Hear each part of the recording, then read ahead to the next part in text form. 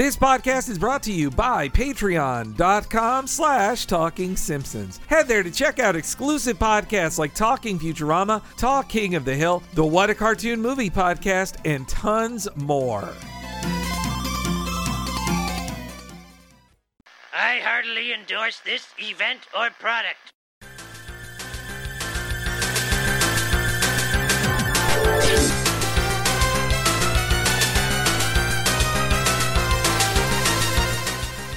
Ahoy hoy everybody, and welcome to Talking Simpsons, brought to you by Big Red Snack Foam. I'm your host, the meanie beanie faux fienie Bob Mackey, and this is our chronological exploration of The Simpsons.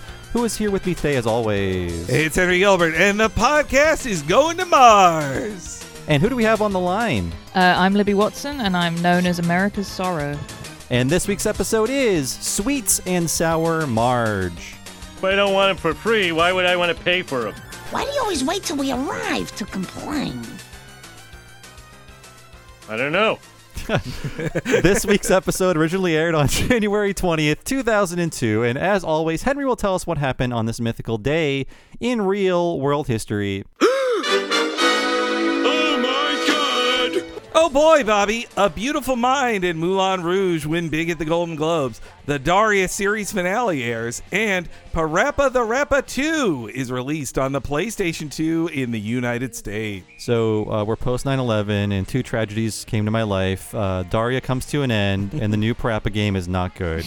It's all right. Not very good. It killed the series. Sure, it did. Yeah. Yes, I like all the songs about noodles, like, the noodle invasion thing. It's a cute idea. Slurp it, suck it. We all like it. Yes, that's the line. Slurp it, suck it. We all like it about noodles. You weren't memorizing Parappa 2 lyrics when you were 20 like me? I just like the dorky nerd going like, but everyone loves noodles.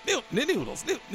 It starts on a bad note, though, that you're just excited to see your old pal Chop Chop Master Onion again, and he's like an unhoused man, and he's just very poor and sad. It's kind of depressing that he's lost his home. He's got the little sprout growing out of his head because he's just an old onion. Yes, yeah. But, that was Is It College Yet? Is the Daria series finale movie. It was weird for me to watch Daria after high school because it started in my freshman year of high school, so it was like, the perfect show for me. And then after I graduated, I stopped watching because I didn't want to be reminded of high school. So maybe 10 years later, I did a Daria rewatch and finally saw everything again. It had a great finale, and I think it hasn't been canceled. The Daria reboot that's not actually about Daria, it's about Jody, her friend. I don't know. It feels like no one has just made the announcement that it's been canceled, but I haven't seen anything about it. Libby, do you have any Daria knowledge or Daria fandom going on in your life? Oh yeah, I did watch it a bit. It was on MTV2 in the UK, which is like, I think in the UK MTV2 was like the alternative one that played all the indie music and stuff. So that was where I watched like the Strokes music videos and stuff. And they would also play episodes of Daria, and I absolutely loved it. I never watched it like in any kind of like order or anything like that, but yeah, I was exactly the kind. I mean, I would have been like 13 when I was watching it, so I was very much like, yeah, this is absolutely me. I'm really cool like Daria. And I guess if she graduated high school in 2002, then she'd be like 37, 38 now, that Daria Morgendorffer. Yeah. Yep. The Beavis and Butthead, their new movie just came out. Bob and I have not watched it yet at the time of this recording, but Daria, not as lively as Beavis and Butthead at this moment. No, we're still, it's one of the few 90s reboots that haven't happened yet. Daria, Duckman, a few others. I mean, like Rugrats, everything's coming back. Mm-hmm, yeah. And we have Oscars news as well. Nomination. Oscar fever's beginning, Bob, because it's the Golden Globes, the road to the Oscars. The winner for Best Drama was Beautiful Mind, A Beautiful Mind. And Best Comedy / Musical was Moulin Rouge, which one performs much better than the other at the Oscars. I see. That was where Russell Crowe finally won that Best Actor thing for playing a guy with mental problems, which was easy. If you had some mental issue, but you can't go all the way with it, as a line I won't say from Tropic Thunder is all about that. But ooh, what a challenging role. Yes, yeah. Oh my God, Moulin Rouge. I had not seen it until... You and your wife hate on Moulin Rouge quite a lot. Until months ago. It's just, I feel like an old man complaining about like MTV-style editing. But I swear swear to God, there's like a cut in that movie every 6 frames. I felt bad for the editor for all the work they put into that movie. But I would say I love musicals. I'm not the biggest musical fan, but I love certain ones. I just saw Little Shop of Horrors performed in Berkeley. This is excruciating. It's embarrassing. I don't like it. I still like it. I still like it. It's not. Look, I like a more classical style musical like the Chicago film adaptation that came out around the same time. I like that more, but I like how sweaty and over the top Moulin Rouge is and hideous. You like burlesque shows, I bet. Burlesque shows are strip shows made for gay men. Okay, that's what I thought. Yes. Sorry, I'm too straight. Can't do it. I think I am too. I have absolutely no understanding of what it is that people like about musicals. I feel like it's like a part of my brain that's missing. It's one of those things I totally respect that other people like them, but I just don't see myself ever enjoying a musical. Even when I was a kid, went to a couple and I don't get it. I just don't get it. Everybody was in 2002. Weren't we all singing along to the Lady Marmalade cover? That was all the hits. Oh God. Yes. Yeah. Nope. Yeah, that was on the radio a lot. Definitely had friends that liked that, and again, I just felt like it just sort of washed over me. I think they play that song for about 10 seconds in the actual film. Yeah. It's not really like a music moment. And he just made his new Elvis movie with Tom Hanks in a fat suit. That's right. That was the Elvis movie that gave him COVID, wasn't it? That was because they filmed it in Australia, and he got that's where he announced it. Well, he was in Australia. Okay. That's right. Wow. Yeah. So the movie that almost killed Tom Hanks. That alerted the world to the dangers, America to the dangers of COVID. Anywho, yes, that's what happened into the early 2002 when this episode aired. Joining us today once again is Libby Watson, who was last with us for the very weird episode Old Money. This is a much funnier but also weird episode. Welcome back to the show, Libby. Hello. Thank you for having me back. I'm very glad to be here. And Libby, you everybody I'm sure knows that you're the journalist of healthcare politics and the great newsletter Sick Note. And I thought this would be a good episode too, because this certainly is about like the politicization of health in America in a certain way, about political diet movements. Though I believe this came from the inspiration of like suing tobacco companies, but this certainly then echoes with the later aughts, the beginning of that, of the battle against big sugar and the politicization of that. Yeah, it does feel like a sort of interesting time capsule in a way. Obviously you're right that this kind of like came back a little bit in the early 2010s. But it's funny because like it is about healthcare, but it's really not about it's about a health issue without being about healthcare, which I think is very telling. Not seeing obesity or diabetes or whatever as something that can be managed with a healthcare system and it's solely down to people's individual choices and sort of personal moral failings is a very American way, I would say, of looking at those problems. Actually, the writer of the episode, Karen Lomine, we interviewed her a few years ago. I think it was a few years ago. It feels like a few years ago, but Henry's cocking his head. He doesn't know either. It was definitely, I think it was 2020. Yes, you can find it on our Patreon, patreon.com/TalkingSimpsons.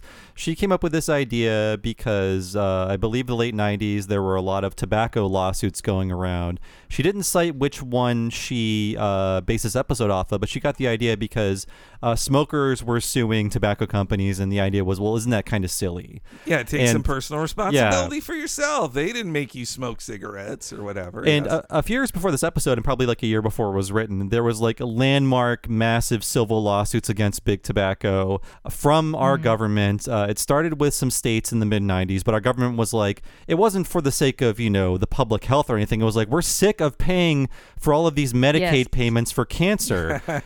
These cancer patients are bleeding us dry. You got to take care of them, tobacco companies. So that's where all this came from. You can read about it online. There's very, very long articles about all this legislation. But because of this, tobacco companies now fund anti-tobacco campaigns like the Truth Initiative, things like that. And also, this is what caused cigarette prices to increase.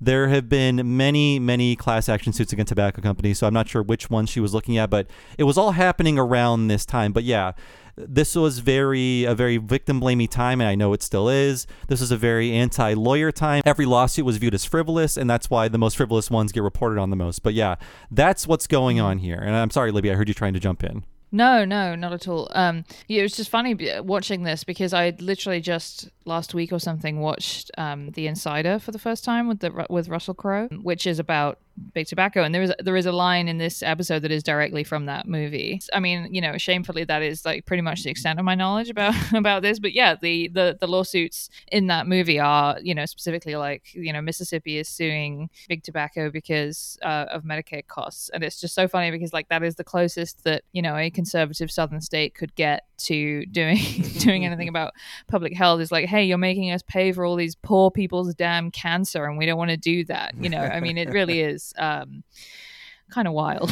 Yeah, it's well, that I get why it was very easy to fall into that way of thinking back then. I don't want to be victim blaming myself on the writers of the episode, because it was how everybody thought back then. Like, oh, everybody's suing everybody because it's somebody else's fault. But like, yeah, the tobacco companies, for one, lied about the dangers of tobacco for decades. Like, they knew it and kept it out of so. They actually did trick people into getting cancer like that, and they should be sued for that. On that level, it can't. There isn't personal responsibility there. Yeah, and we're coming up on the era when the show came out of Super Size Me, and of course every smartass comedian was like, "Really, McDonald's makes you fat? Oh, you need a documentary to tell me this?" Things like that. But it's because of using the law to nag in our communist state of California. When you go to a fast food restaurant, it says this burger has 900 calories, and you think, maybe I don't want to eat that many calories, and you make a wiser decision. And it's because of all the Marge Simpsons of the world. Right, exactly. I mean, I don't know how much we want to get into this now, but I mean, you are absolutely right that like seeing calories on a menu, I mean, certainly for me, it does sometimes make me make slightly better choices. Certainly I make better choices having that information than not having that information, as much as I hate being reminded of what it is I'm about to do to my body. But I mean, it's to me at least, it is really not the issue for why to me, America, even if you just drive across America, especially like most of America, not the cities that I have lived in, but like most of the country, it is just so obvious that the entire country is structured in a way that makes it very easy, cheap, and often the only option to eat fast food.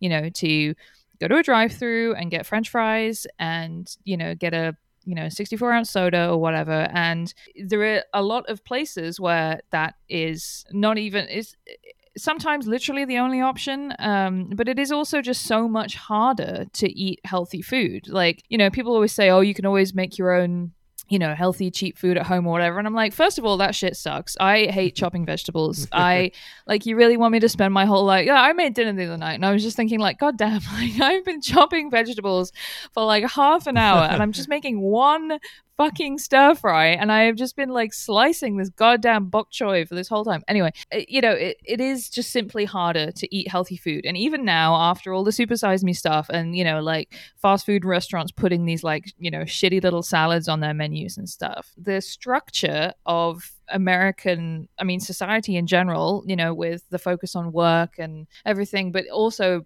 food culture, it is simply harder to eat healthier, especially if you are, on the go, or, if you have to, for example, work for a living. It is just harder to, if I'm out and about and I'm like, all right, I want to get a snack, but I don't want to eat something really bad.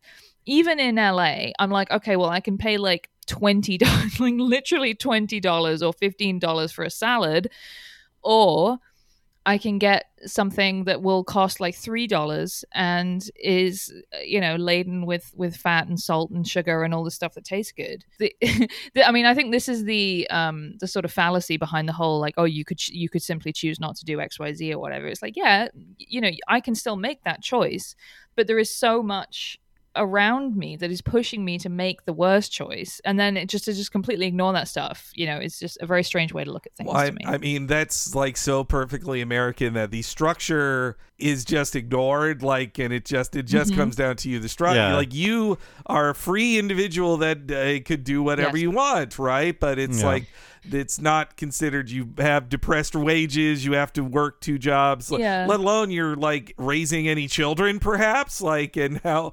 Well, and the other thing to me is like, if you think about the sort of the food science that goes into producing these products. Like when I eat a cheeseburger from McDonald's or whatever, I'm like aware that the food is not high quality. And yet most of the time you can just feel like the pleasure centers in your brain like exploding, and you crave these things that are, you know, I'm craving these like nuggets that I know are made of pink slime. Like they are made of like, you know, chicken adjacent parts that have been spun in like a centrifuge and then, you know, compressed into something that looks like it came from a chicken once.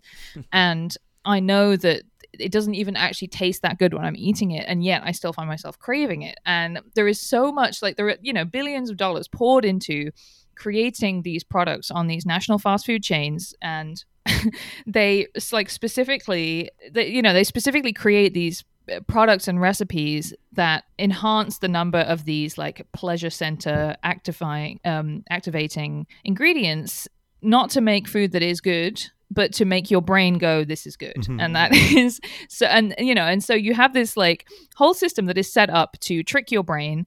And then at the same time, you have people saying, well, you know, you should just simply not eat that stuff. And yet you just have this like incredibly powerful like science behind these products that make them taste good, even if they're bad for you.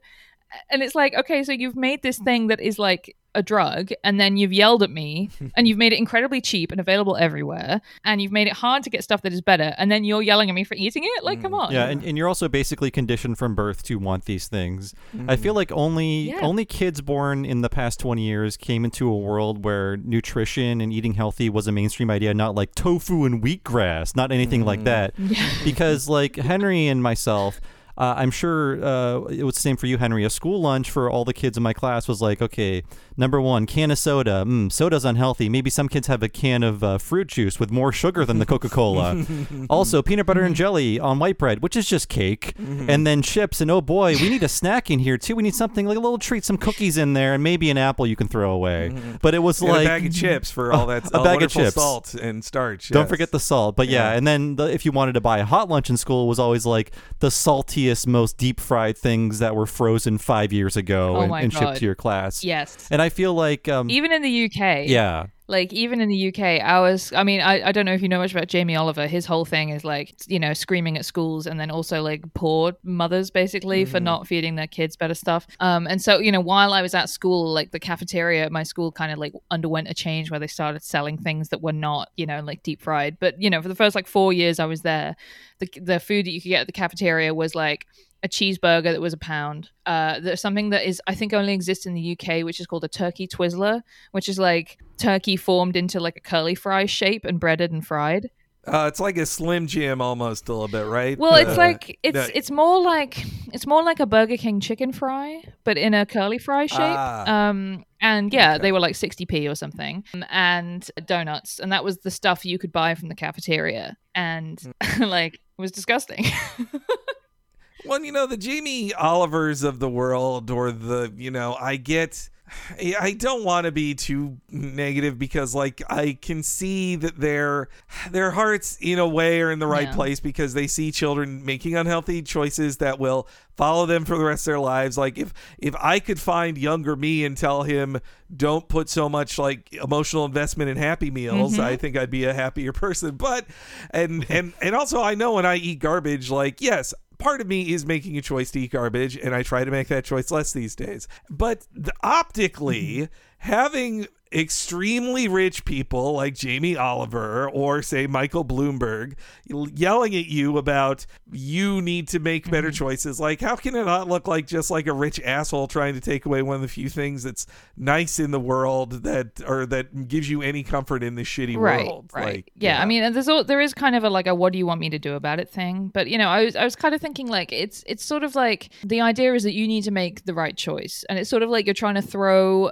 a ball through a hoop or something, but they keep making the hoop smaller and smaller and smaller until they're still telling you, why can't you get it through the hoop? Why can't you get it through the hoop? But you know, your ability to make that choice is shrunk and shrunk and shrunk until, you know, you have to be like perfect all the time. You know, you have to be perfect a lot to not get that wrong. You know, like I was saying earlier, you know, it's hard to find these food. The market certainly has not provided, even though it's better than it was 10, 20 years ago. Even just something like flavored seltzer being more common now is huge, because you can get a LaCroix in some bodegas and like gas stations and stuff. You can get more interesting non-sugar drinks, but it's still hard. It's still not easy to make that choice. And that's just with drinks. So, when it comes to food, it is really hard because it's like, okay, I'm at the gas station. I can eat this like fried thing that will at least activate the like crunch and salt center in my brain. Or I can eat this like, single peeled boiled egg that may have been there for 2 weeks, or this like, like already brown apple, or like some kind of like horrifying like vegetable sludge that has been there a long time. It's still not, the market is still not providing, I would say.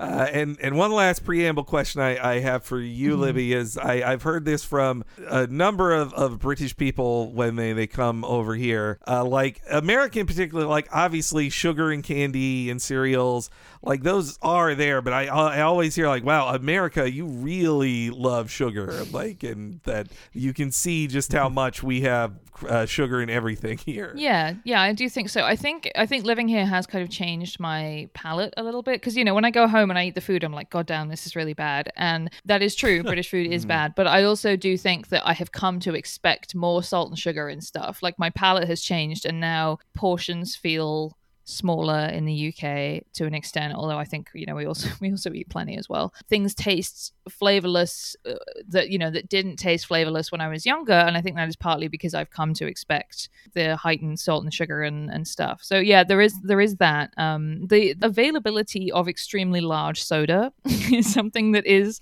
different in the US. The first with time free refills too. Yeah, oh my god, free refills. I mean, free refills for sure is like one of those things where I was like, oh my god, this country is amazing, which is really fucking sad. Does not speak well to my personality. But I remember the first time I went to a movie theater in the US and I ordered like a medium soda, and it was it felt fucking gigantic, because it was like, the size, it was certainly the size of like an extra large soda in the UK. Stuff like a big gulp, it's just not so common. It's not quite so. And that's not to say that, if you go into Tesco's, you're not going to see rows and rows of different sodas. We're not that different. But I would definitely say that there is. I mean, it's weird because we have the best like candy. Like Britain has better chocolate and stuff than I had an imported Cadbury cream egg once, and it ruined American Cadbury cream eggs for me after. Yes. Too sweet. Even now that that Cadbury is owned by an American company, it is still better. And I did write an article about this a couple of years ago, actually, and it's to do with, you can buy the American version of Cadbury here, but it's worse for some reason. And I think the justification was that it was closer to the taste of chocolate that Americans were like used to or would expect, which I think is weird, because I feel like if you sold just the regular Cadbury here, people would go nuts for it, but whatever. But yeah, it is strange, because we do have really good candy and biscuits as well. Like cookies are really top cookies over there. And so it's not like you can't get a lot of delicious sugar stuff there. And and you have to remember that Britain is kind of the America of Europe. Like we are when it comes to most things, like, oh, I don't know, like incarceration rates, or like crumbling healthcare and bad education and stuff. Like we are more like America than anywhere else in Europe, but we are still not America. So you kind of have to bear that in mind. We should start talking about the show soon. Yes. But because this is about sugar addiction, one thing that I've noticed in my life as a child and adult is that it took people a long time to realize that soda could make you fat. Like, they would think, yeah, if I eat too much fried chicken or cake or chocolate, but I think it takes people a while to get over to the idea like, oh, a drink can make me fat. Yes. And you look at like those scare articles that are like, what are the most caloric things you can get? And it's like the Dunkin' Donuts Moo Latte or something like that. And people will get, a Frappuccino every day at Starbucks, not thinking like, I'm starting my day with 900 calories and most of it is sugar. So I think like, when you watch like weight loss shows, that's the first thing they zero in on. It's like, you have to stop drinking soda. And it's just because, like you said, Libby, soda is so cheap and plentiful in America. you get people who never have anything else, and they grow up thinking like, I don't like the taste of water, which is just like a rejection of your status as a living thing. Like, ew, water, the thing that I'm made of and I need to live. No way, get that out of my body. Yeah, so yeah, absolutely. In the UK, like, I would definitely remember drinking a lot of soda as a child. In fact, I used to have a very specific memory of my stepmom yelling at me because I wanted to drink a Coke on Christmas morning, and I was like, come on, it's Christmas. It was pretty normal for me to drink Coke, throughout the day. But a normal thing for British children to drink is something that we call squash, which I think is available in the US. It's called something else. I can't remember it now, but it's like a concentrated like fruit sort of. It's a liquid that you add to water that makes it taste more, like a fruit. It's somewhere between fruit juice and water. And again, it does just sort of add sugar to water. It does make it taste better if you're, for example, 6 years old.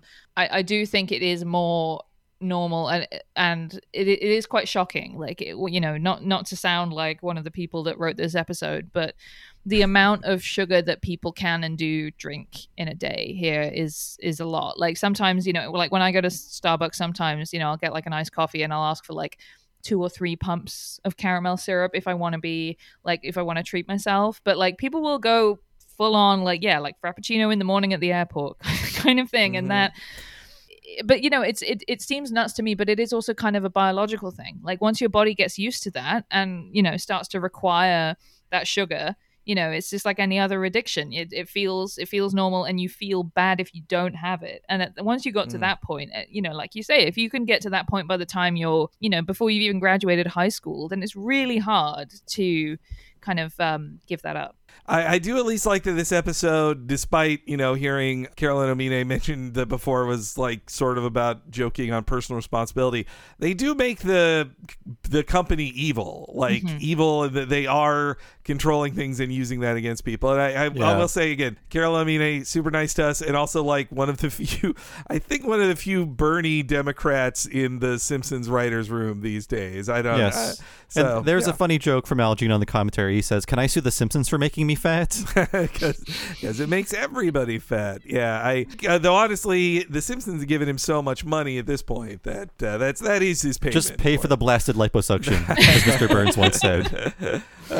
Yes, every episode of The Simpsons that's about gaining weight or Homer being fat, it is because they all get fat working on the show. Like same with Bill Oakley, the same deal. But yes, one other bit I want to mention in the preamble is that Al Jean mentions a New York Times article profile on the season, and that published right around when this episode aired. I was like, I got to read this. And so finally found it. It was written by A.O. Scott, published in the New York Times in November 2001. First off, I have to say, I'm going to blame the editor, not A.O. Scott. It's titled Homer's Odyssey, which I'm like, ugh, terrible headline. How many of those have been written with that title, though? Just hack headline, man. And then secondly, that they do... There's some interesting stuff in there of them doing the table read for Old Man and the Key, and also Matt Groening and Sam Simon kind of snipe at each other in it, which is funny through quotes.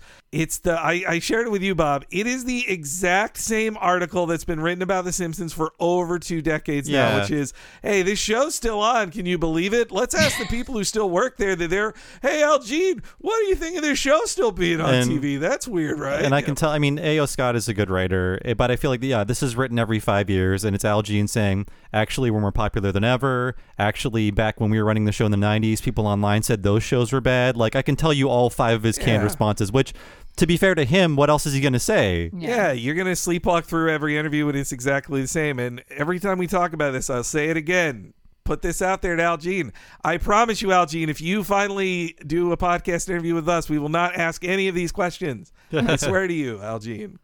Yeah, I mean, GQ... like literally this year published the exact same article as this one. I think like 2 months ago. Yes, 2 months ago. Yeah. I mean, it's tough because if you're Al Jean, you can't really just say, yeah, it sucks and I have loads of money, so what do you... It's loads and loads of money, so what do you want me to do about it? Are you going to fire me? I don't think so. Are you going to turn down $12 million a year for this job? I don't know. Yeah, or is the Fox network going to, turn down... You know, Yeah, I mean, it's I don't know. I don't know how the economics of TV work. You know, I don't understand the child that is growing up watching The Simpsons today. It's like I haven't seen an episode of The Simpsons that was, you know, released in the last, I don't know, 10 years or something. So it's I think of it as a different show. But in my that's my headcanon is that it ended in 2000. You think of this season 13 episode as a newer episode when really it's not even in the first half of all Simpsons episodes that exist now. And it's over 20 years old. Partly a function of how long the show has been on, and partly a function of being old. You know, like it's how it took me until about 2015 to realize that 1990 wasn't 10 years ago. You know?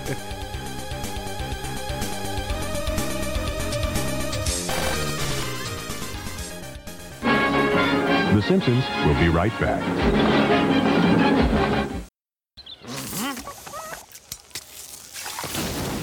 Oh, I don't know how to make anything fancy. Make something homey style. Hey. Ooh, cheese, beef, more cheese, bacon, 3 more strips. I declare this Extreme Burger the winner. Homer, you've created a Whopper. For a limited time, get the new Extreme Bacon and Cheese Whopper. Juicy flame-broiled beef, 2 kinds of cheese, 4 strips of bacon. You gotta have the Extreme Bacon and Cheese Whopper at Burger King now. Woohoo! Carry me home. Go!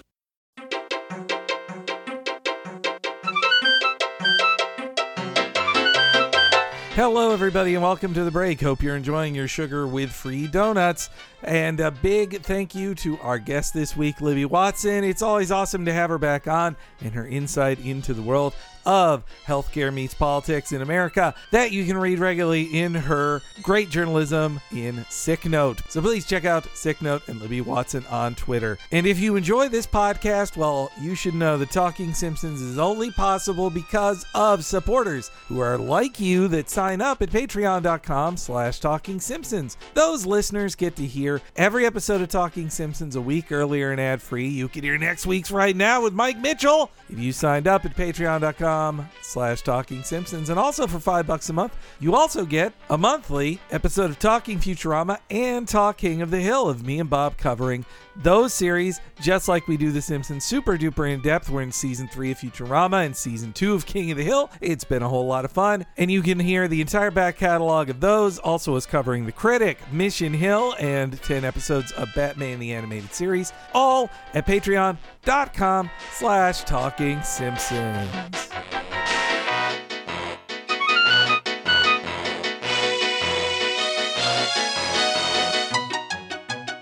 But if you want something as nice as Choco Blasted Baby Aspirin, then you got to sign up at the $10 premium level at patreon.com/Talking Simpsons, because you get all that $5 stuff I was just telling you about, and then you get our monthly What a Cartoon movie podcast, where me and Bob cover an animated feature film super duper in depth, talking for over 5, even 6 hours about animated feature films. Recent ones have included, this month you're going to hear us talk about the Disney Renaissance classic Beauty and the Beast. The month before that, The Little Mermaid, Toy Story 3, Who Framed Roger Rabbit, South Park Bigger, Longer, and Uncut, and a giant back catalog of almost 4 years worth of animated feature films, covering things like Beavis and Butthead Do America, Spider-Man Into the Spider-Verse, a Goofy movie, Millennium Actress, Kiki's Delivery Service, and tons more. Please check out everything in our massive Patreon back catalog at patreon.com/Talking Simpsons.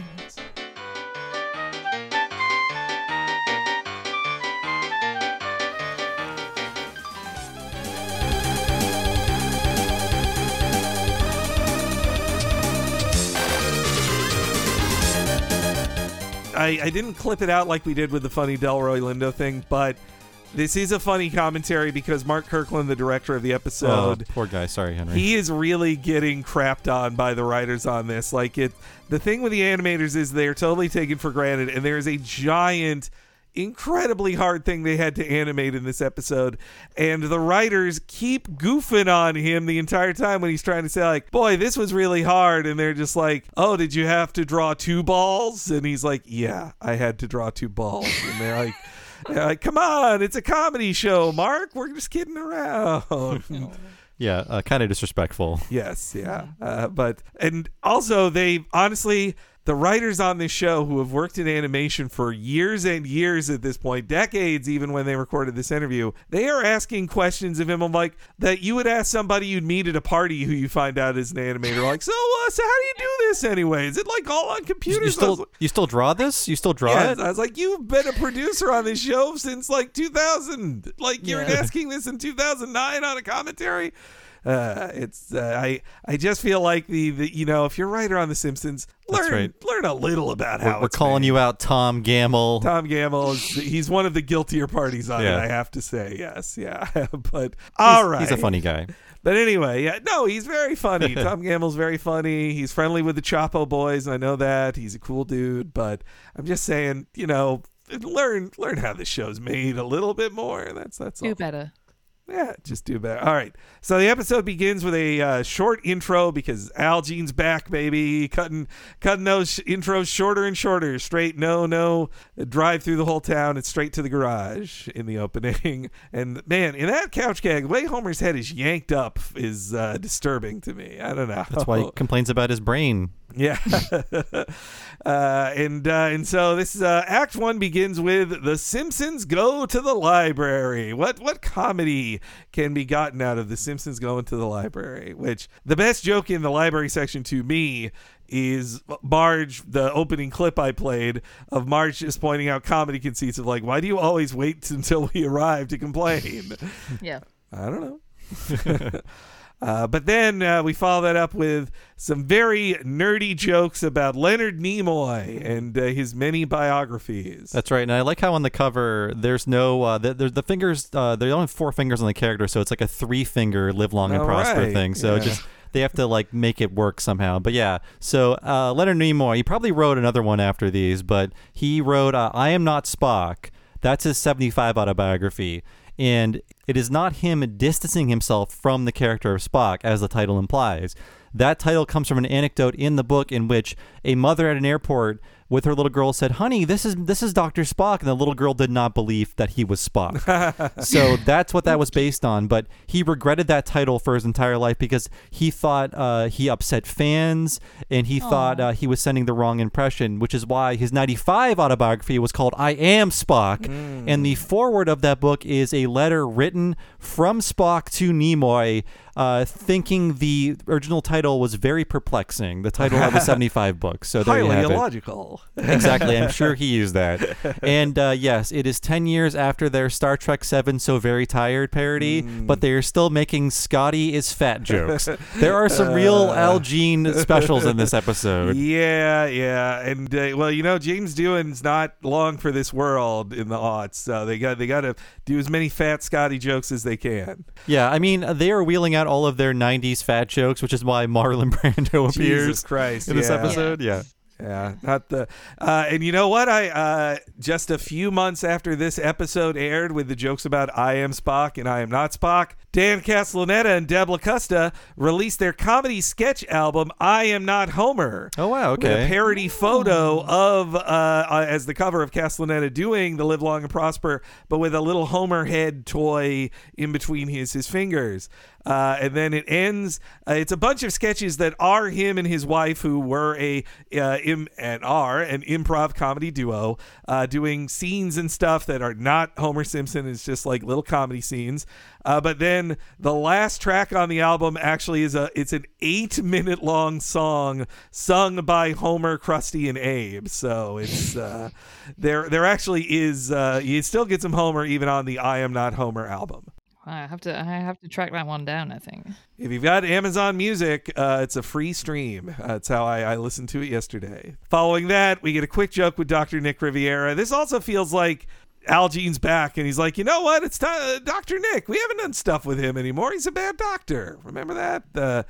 He hasn't spoken a line since Trilogy of Error. And after that, even before that, it had been a while since we'd seen old Dr. Nick. I think because they make Dr. Hibbert so bad as a doctor at this point, they don't need Dr. Nick for a bad doctor. There's no need for a second crooked doctor. Yeah. Though I do like him that lady swallowed a baby. That's a good line. Yeah, that was a good line, yeah. Also, Lisa watching in pain as pigs eat books. That's a good joke. Cletus has been to the library before because he said nothing cracks a turtle like Leon Uris. That's a good. I prefer that to the Bridget Jones Diary by Helen Fielding joke. That made me so mad. I was like, that is not a Simpsons joke. I mean, I should say before we really dive in that I have not. I mean, I watched seasons like 11 through maybe like 14, like a bit while they were on, but haven't really revisited them since. And so I am going to be the extremely annoying classic Simpsons fan who refuses to have fun with any of this. And that one really made me mad because I was like, that is such a lame, bad joke. This should not be on The Simpsons. I find the phrase Bridget Jones's diarrhea to be pretty funny though. In a vacuum. Yes. I mean, diarrhea, great comedy word, very hard to spell. I can never get it right the first time. Yeah, Libby, as a British person, how do you rank Renee Zellweger's accent in those Bridget Jones films? Oh, it was great. I didn't know she was American until years later. Really? I will say in general, I think British actors are generally better at doing American accents than American actors are at doing British accents. But she is the exception. She's really good. I think her British accent is better than the Doctor Strange American accent. Awful. Yeah, I mean, it's just bizarre to me to have Benedict Cumberbatch do an American accent, like period. Like of all the Brits to do an American accent, like what are you doing? And there's only one deleted scene on the DVD that I'll bring up now, and it's honestly, I think, a funnier joke than Bridget Jones's diarrhea, and I wish they kept it in there. Before you continue, is this related to the fact that Homer puts away the poems of William Blake? No, it's not. That's not on the DVD. Okay, because when we cut back to Homer, he is disgustingly putting a book back, and for a few frames you can see it's called The Complete Poems of William Blake. I don't know if that was another joke intended there, but yeah, please continue. I'm sorry. No. So this one is, it's a joke made perfectly by Al Jean for other nerdy kids who grew up reading Encyclopedia Brown books, but it's Bart and Milhouse reading Encyclopedia Brown mysteries, and it is called Encyclopedia Brown and the Case of the Strange New Feelings. Oh. And the mystery is, why is Bugs Meany taking such long showers? And then the characters skip, Bart and Milhouse skip to the solution at the back of the book and go, ew. So I like specific jokes about Encyclopedia Brown and his nemesis Bugs Meany in TV shows. But yes, then we come to our first clip of the episode as Homer finally discovers a book he loves. Lisa, you're not buying more than your weight in books. But I have to save them. The books no one buys get chopped up and fed to pigs. Helen Fielding's giving them pigs Bridget Jones's diarrhea.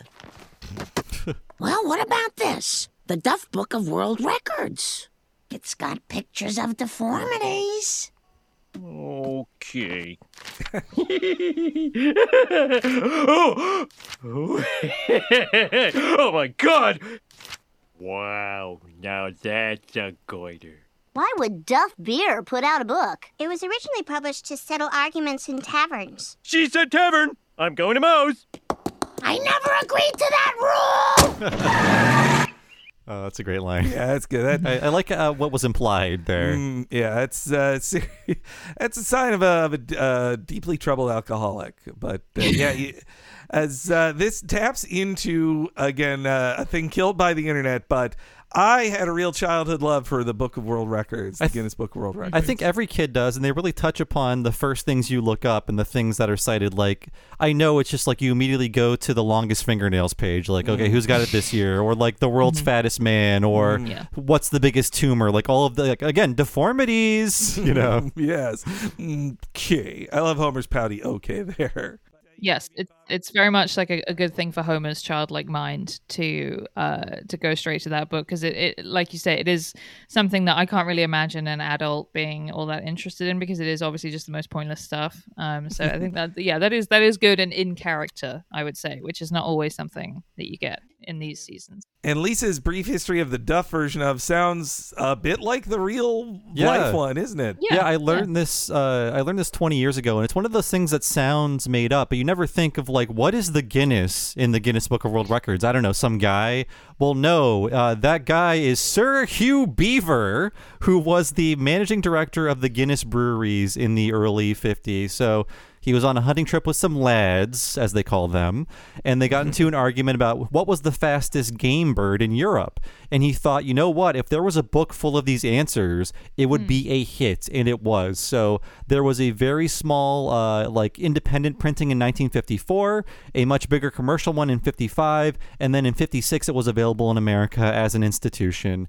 And by the way, because nobody can read anymore, it's just called Guinness World Records, not Book of. And around this time, there was both a Guinness World Records and a Ripley's Believe It or Not show on TV. In season 11, we covered this already, but Take My Wife Sleaze, that episode, it opens with a parody of the Fox Guinness show. Oh, yes. Okay. That's cool, man. And one other thing, Dean Cain hosts the Ripley show, and I bet he thought, like, man, I'm slumming it. He wishes he was on that show 20 years later, not in whatever, like, God's Not Dead 4. Right, the final gardening or whatever he's in now. The bits that Kevin Sorbo says no to. He's like, well, I guess I'll take it if Kevin Sorbo didn't want it. It's well, you know, this may surprise some folks, but yeah, I didn't, as a kid, I love the Guinness Book of World Records, but I did not know what the Guinness stood for as a company. I just knew it as like, well, yeah, it's just like, it's the Guinness Book of World Records, whatever that is. And later in like my teen years, I think I first heard of it on Mystery Science Theater. They did jokes about Guinness being a extremely thick and dark beer, which is different from popular beers in America. Like my mom and dad never drank Guinness ever. And then it was only, I think in the aughts or maybe like 2010 or something, that it finally clicked for me of like, wait, the Guinness that is that thick, dark beer also is the world record, people. Wow. Right. Polar opposite experience for me, because not only was I familiar with Guinness, but my dad actually worked for Guinness. So we had... Holy cow. Yeah, we had Guinness, you know, around the house. We had the Guinness, like, you know, the books around the house and stuff. And so to me, Guinness was always, you know, that Guinness. I think by the time I was born, he maybe didn't work there anymore or whatever. But I still have a pretty cool Guinness, vintage Guinness T-shirt that, because they had that really cool logo with the toucan. They had a lot of like I don't know why. I don't know what the toucan had to do with the beer. They got rid of that toucan a while ago. I love seeing vintage Guinness ads with the toucan, which is like the opposite in tone of the dark, like bready beer you're going to drink. There's nothing like tropical and fruity about it. It's like so disgusting. It's like toucans, like Cockney rhyming slang or something for drinking a can of beer or something. Is that the... You know, I don't know. I've been to the Guinness brewery in Dublin because I was on vacation there, and you know, like someone had told me like, oh, even if you don't like Guinness, you should try the Guinness at the Guinness brewery because it like tastes different there because it's so fresh or whatever. And I was like, damn, this stuff sucks. This is just as bad as regular Guinness. It's really nasty. So I should try it again because I'm finally becoming a beer drinker now in my 30s. So I think I see Guinness as a sort of the final boss of beer that I would have to, you know, I've gotten up to the point where I can drink Miller High Life and enjoy it. So now, you know, further down the road is the Guinness prize. My favorite record as a kid to look up was Fattest and Tallest. That was the two, especially, I mean, the gigantic twins who were also pro wrestlers, the guys famously on the motorcycles. They'll show up in the show a few times. Yeah, and yeah, the tallest man. But then all of them, I think this was something the Guinness also wanted to get away from later in life. That they're like, well, we don't want to inspire people to be fatter than the old record of the fattest guy. Or if you look up the tallest guy, it's like, oh yeah, he had gigantism and died at like 31 or something. 22. Yeah, 22. No one will beat Robert Wadlow, and I recognize that name because it's like, who else is going to be the world's tallest man? No one is going to be 8'11". Oh, Jesus. And not really much you can do to get to that goal. You know, you could try stretching yourself, like Bart does, but not really going to happen. I think for me, I was into guys who put too many things in their mouths. You know, like Yeah, how many pennies can you hold in your mouth or whatever? That's a good one. Billiard balls, yeah. I was reading about them, and it sounds like they have now like distanced themselves from records that are like about animal cruelty or like self-harm and things like that. That's good. Although I was reading like John Oliver clubbed in a minute. Yeah. Yes, or like the world's fattest cat or whatever. It's like, please don't kill your cat with food. I was reading like John Oliver was like putting them under fire for basically kind of falling for every like dictator and whatever weird stunt they wanted to do, like a dictator that's starving their people. It's like, I'm gonna build the world's biggest blank, and they're like, we're gonna be there with our cameras. So that's where they're kind of getting attacked by like people like John Oliver. So. And one last bit of trivia fact: we have actually had on a Guinness World Record holder as a guest on our show, which I totally forgotten this. It's multi-time appearer Dan Reichert of Giant Bomb fame. He's that's the video game website he works for. It's what his record isn't for the world's biggest bomb, but his record is video game related, and according to the Guinness website, it still stands. He has the longest period of playing a Mario video game without stopping at 50 hours. 50. Wow. It is not. He said it in 2012, and it still stands to this day. At one point, he thought he was a hummingbird. But yeah, so Homer very drunkenly runs off to Moe's, and he winds up in the exact dream scenario of having the Guinness Book of World Records, or the Duff one. I do like that they Duffified it instead of just calling it the Guinness Book too. But this is when Homer helps the guys with their clothespin questions. Let's see, most clothespins swallowed, inserted. Here we go. Clip to face and neck. 116. Oh, geez, I was wrong. But I ain't angry. And I'm magnanimous in victory. Wow, that's the best book I've ever seen. Nope. The best book you've ever seen is Tom Clancy's Op Center. That thing knows me better than I know myself. Oh, here's a good one. The world's most overrated saint. Francis of Assisi. Oh, I've used up all these records. Why don't you try to set a record, Dad? That's a great idea. Do you think I could run a mile in 3.5 minutes? Only on Mars. The Simpsons are going to Mars. So pack your... Or maybe I'll think of something else. Homer's pitching a better idea for an episode. The Simpsons Go to Mars episode. I was checking the time on the episode. I was like, it's at 3 minutes. The characters are all actively bored of like, all right, enough of this world record reading book stuff. Like, we got to move on to a new plot line. And you know what? The current record for clothespins on face, 161, set by Gary Turner of the United Kingdom on the set of Rekkalar Dünyası in Istanbul, Turkey. You know what? I have 163, but it was verified by Ripley's and not Guinness. Oh, see, I'm going by the Guinness website one. Oh, okay.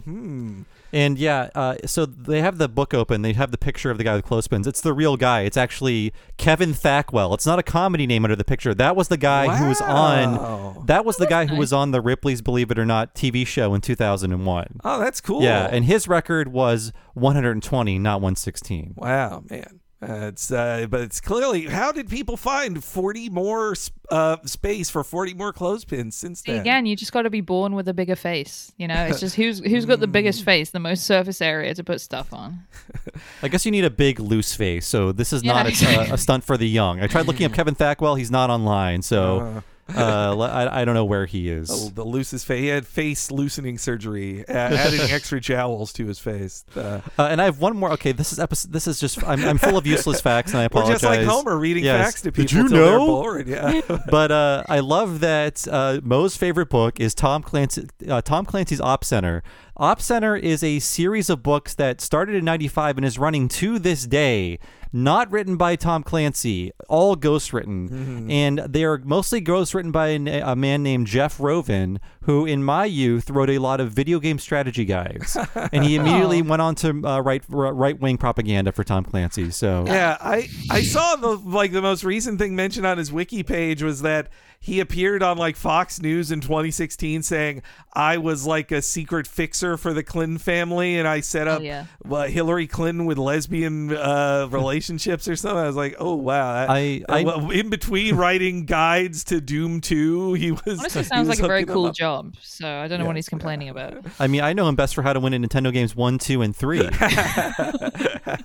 that's what they were called. No pictures in those books either. It's so, now Tom Clancy is obviously quite dead, and and there's still things labeled as Tom Clancy's blank that he never once touched. But it's funny that even when he was very alive in 1995, he's like, this is Tom Clancy's Op Center, in that I had the idea for a thing called Op Center, and somebody else is going to write it.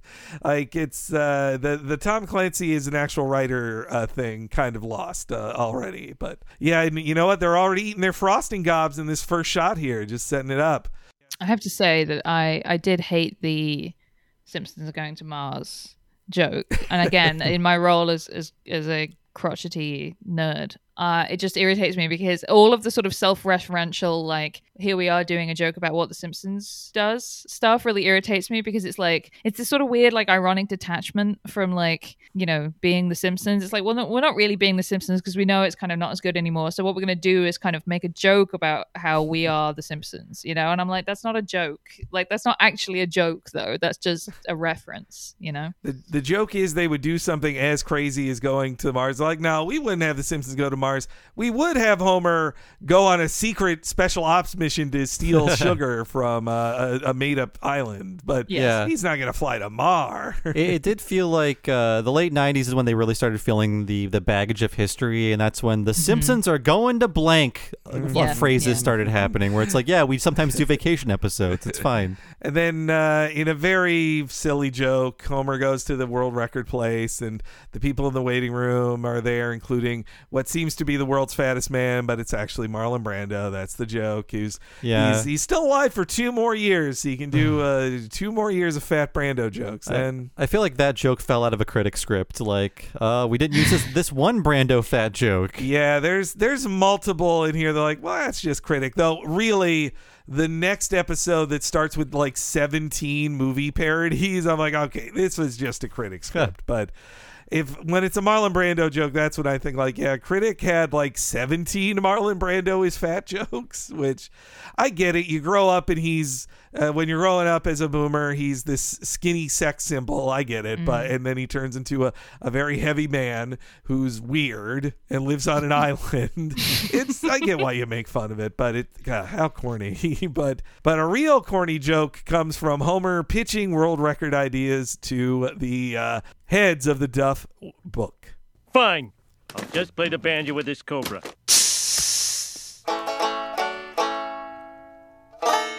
Wait. Technically the Cobra would get the record. He's the one playing. But it's my banjo. Mr. Simpson, there are thousands of people like you with no discernible talent. Yeah, they're called Congress. Shut up. Okay. All the individual records were set by crackpots who have killed themselves. The only way someone new can get in the book is with some kind of group stunt. Group stunt? Like the town that made the world's largest omelet. Denver? No, Spanish. Hello, Springfielders. I have called you all here so we can enter the Duff Book of World Records. We're going to build the world's tallest human pyramid. Finally, this town will have a real claim to fame. Aye, we can stop all the lies. In the Springfield, birthplace of the Beatles. I mostly know Hee Haw through Simpsons parodies. We're revisiting season 3 right now. We're about to get to the biggest one, but it's always fun to see one, especially in 2002. Yes, the only reason it felt like so monkey cheese, the like playing a banjo with a cobra, but it was just a setup. They knew they were coming to an incredibly corny joke of like Denver, no, Spanish. Right.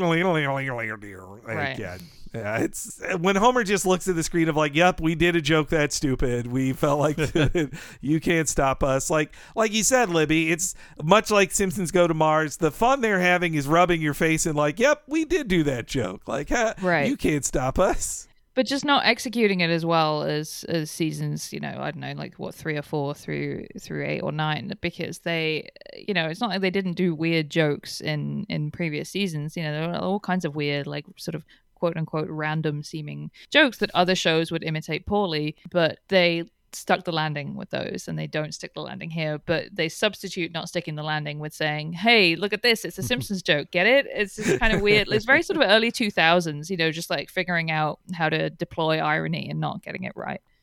Well, I have to point out, Homer really went through an arc, because in the episode 8, Misbehavin', he was bitten by a ton of cobras. And then in the Parent Rap, he had night terrors of cobras biting him because of events in the past. Now, he can handle a cobra, play the banjo with it. He's gotten over his fear. He went through a real arc. You're right. Yeah. Man. Homer's finally free of his cobra fears, that he can play. He can shove a cobra all over a banjo and not. Also, it's like, I don't know. I didn't even have it in the clip because I thought it was just so empty. Just Homer just going like, just like, oh, Homer's just going to stand in place and make noises for 10 seconds. All right. Thankfully not 3 days. Yes, yeah.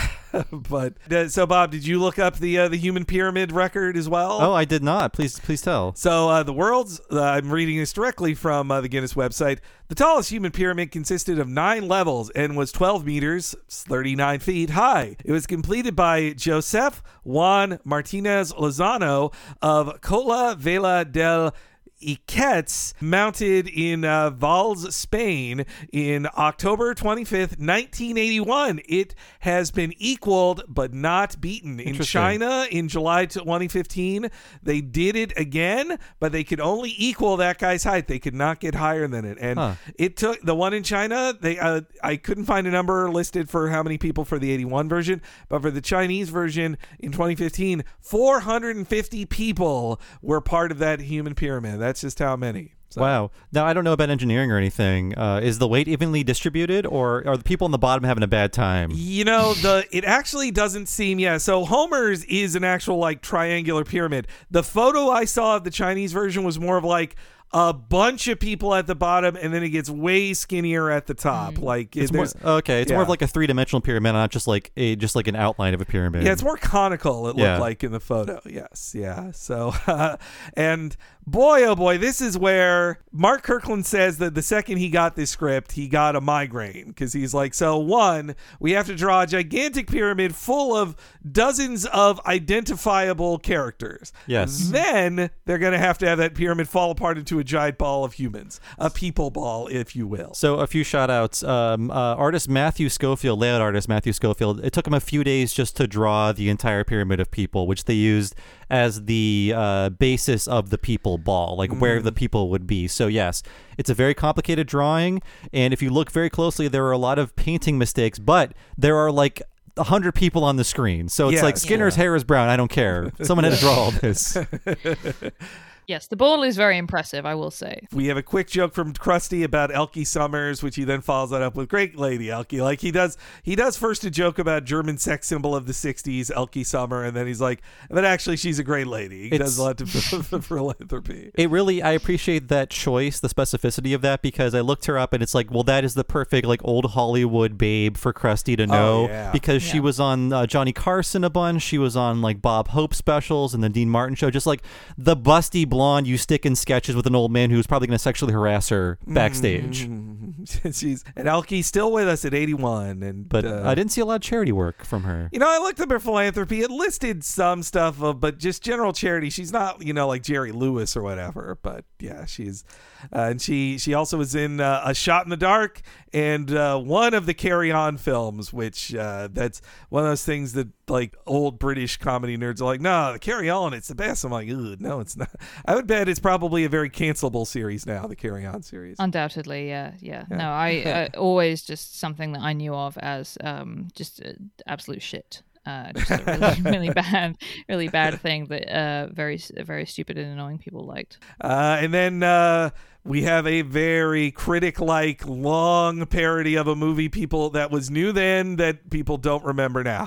Please tell me, because I'm like, what is this sting? What is this parody? I don't know what it is. So it did Homer climbing, and it's very funny seeing him expose butt cracks. Like that gives me, it's a cheap laugh, but I laugh every time. But it didn't hit me. The climbing and the music, I was like, boy, this is so specific. It's when Homer has to readjust himself and kind of turn around into his two arms, and his like chest is out. out. He's almost like in a crucifix position or whatever. It's Mission Impossible 2 and Tom Cruise climbing the mountain at the start of Mission Impossible 2. That's what it is parodying. Wow, so that's a year 2000 movie. Yes. So there are 3 year 2000, parodies. We have that movie, Mission Impossible 2. We have Chocolat, and we also have Aaron Brockovich. Yes, yeah. It's hey, they're doing current movies. Then it's I'll give them credit for that. But yeah, when Homer turned around, I was like, oh, okay, maybe we don't remember Mission Impossible 2 as much just because Tom Cruise has done so many more crazier stunts than that mountain climb at the start of Mission Impossible 2. Honestly, him climbing the Dubai skyscraper in Mission Impossible Ghost Protocol is much more memorable to me than the mountain in Mission Impossible 2. Yeah, I have to say that didn't register with me as a reference. A lot of Simpsons references go over my head because I'm missing a lot of cultural canon due to being stupid and being not American. And that one went way over my head. And I have to say, honestly, the only thing it reminded me of is I'm playing Horizon Forbidden West right now, and it just reminded me. I was like, hey, that's kind of like when Aloy does a jump that she absolutely can't do. But that's as far as my brain went towards understanding what was going on. When Homer falls after the Bumblebee Man's stinger breaks, there's an angle of him falling. I'm like, well, he's dead. And then in the next angle, it's like, no, he's very close to them, actually. Yeah. But Homer rights himself and climbs the rest of the way up. And they're still not breaking the limit. That's when Maggie magically appears and gets placed on Homer's head. And it almost counts, but they can't stay still for 3 Mississippi thanks to teen homophobia separating them. Gay panic. Yes, gay panic does it. And so this is when dozens of people, hundreds really, tumble all in one shot to then create a people ball. Yes, and this is before the show was digital. So what they had to do was basically what old school animators did in the past, and that's rotoscope. So basically, director Mark Kirkland, he got layout artist Paul Wee, which his name dropped a ton on these commentaries. Like, they love Paul Wee, just a very talented artist. He basically drew the people onto a globe that Mark had painted white, and they used that as the basis for the ball, what it would look like as it was moving. They just photographed it a bunch to say, like, okay, when the ball turns, here's how all the people on it turn. They basically traced that in a rotoscopy way. It's hard to explain, but if this is a Futurama episode, they could just tell, Rough Draft, build us a people ball, and then computers can rotate it. But because this is pre-digital, they have to do everything by hand. Every frame of this ball is drawn by a person. Wow. And we've also take a shot at mentioning another interview we did, but we also did interview Mark Kirkland, and I like that, he's an old school kind of guy. Like, he grew up loving the masters of old animation, so I kind of like that his way of meeting that challenge was saying, like, oh, well, then let's just draw on a real ball and then photograph it in rotoscope. Like, let's do what Disney would have done in 101 Dalmatians or whatever. Like, that's such a clever thing. But this was the biggest part on the commentary, where Kirkland is trying to impart how impossible a task they were handed, the huge amount of work done to make this stupid idea work, and then the frustration he is feeling as the writers are just joking around about, like, oh yeah, the people, oh, did you make 2 people balls? Did you lose one of the balls? Like, man, I just feel, I get that they're like trying to goof around with him or whatever, but they should be like on their knees, like praying to Mark Kirkland for the work him and his team did on this. And that then leads to a whole discussion on the commentary, like, so do the computers help with drawing it? Do you still draw it on paper and then scan it? Wow. I was like, you guys should know this. But sorry, Libby, you were going to say some stuff. I've been on No, not at all. No, I had no thoughts other than just that I agree that I can totally imagine, I haven't listened to the commentary, but totally imagine that kind of writer smugness of thinking that, writing is something that only I could do because I'm the perfect genius, Mm-hmm. Yeah. And it's like, anybody can write down an idea. It's for an animator to actually make it work on The Simpsons. I think David Silverman, years before this, they sent him like a very impossible scene to animate, like a zoo train going out of control or something like that. Yeah, the zoo train crashes into it's a circus train that crashes into a zoo, so all the animals start fighting each other. Yes. That was it. And he sent back a fax of a drawing of him losing his mind, and they changed the actual joke. Just into a giant riot of people, which also was very hard for them to draw. Yeah, the animators are certainly taken for granted, but yes. So then there's a big ball of doom scene. People falling into it. Marge saying my hairstyle. That's a very random thing to say. I do like the guy jumping into it and saying like, hello, ironic twist. Like, but my favorite bit is after everybody crashes very conveniently onto a truck way station, Kearney is dead in the next shot. Yeah. I noticed that too. I'm like, what's that about? Well, let's just say that he was resuscitated after this, but I just love that he's like, dude, you're on me, dude. Like, the Kearney is a corpse. But yes, the Springfield accidentally sets a world record after all. I am so far from my car. Dude, you're lying on top of me. Dude. Wait a minute, look at the scale. Divide by the number of people, subtract belts and shoes. Everyone, welcome to the Duff Book of World Records. Springfield is the world's fattest town. Woohoo! In your face, Milwaukee! You know, Milwaukee is as fattest town. I guess that's good, but it's no East St. Louis. Like that, I like the specificity of their cruelty to the very poor town of East St. Louis. People are too poor there to be fat. Sure. Milwaukee is like the land of beer and cheese. Mm-hmm. You can't go wrong there. Oh, yeah. And fried cheese. I mean, Great town. bad. Yeah.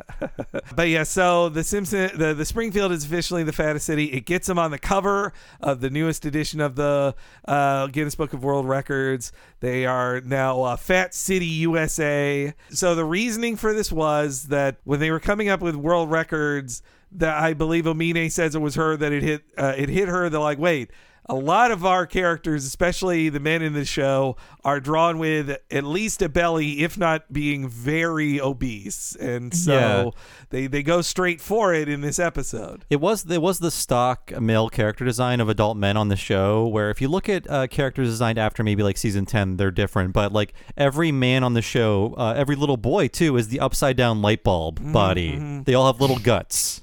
Yeah. The Groening style really loves drawing guts on people. It's a funny art style. I laugh seeing some of the guts on them. But yeah, seeing all of the hugest characters like undulating very unnaturally in the front row. I forgot this is another one of the Homer pennants. It's the girth pennant. My eyes are always drawn to his Fat Pride shirt that I miss. His pennant that says girth, another of Homer's many wonderful pennants. I would put that on my wall for sure. And I mean, Fat Pride is a joke, but it's like 20 years later, there's like more conversations about fat acceptance and things like that. So it's just interesting to see, like, isn't that a silly idea? But it's just like, well, these are conversations we have now, Yeah.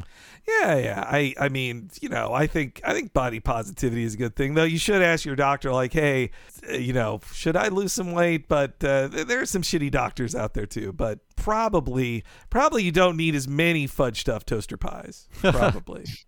That's though, boy, as a little kid into my early 30s, I was a big fan of the real life fudge stuffed toaster pies, which are toaster strudel, which.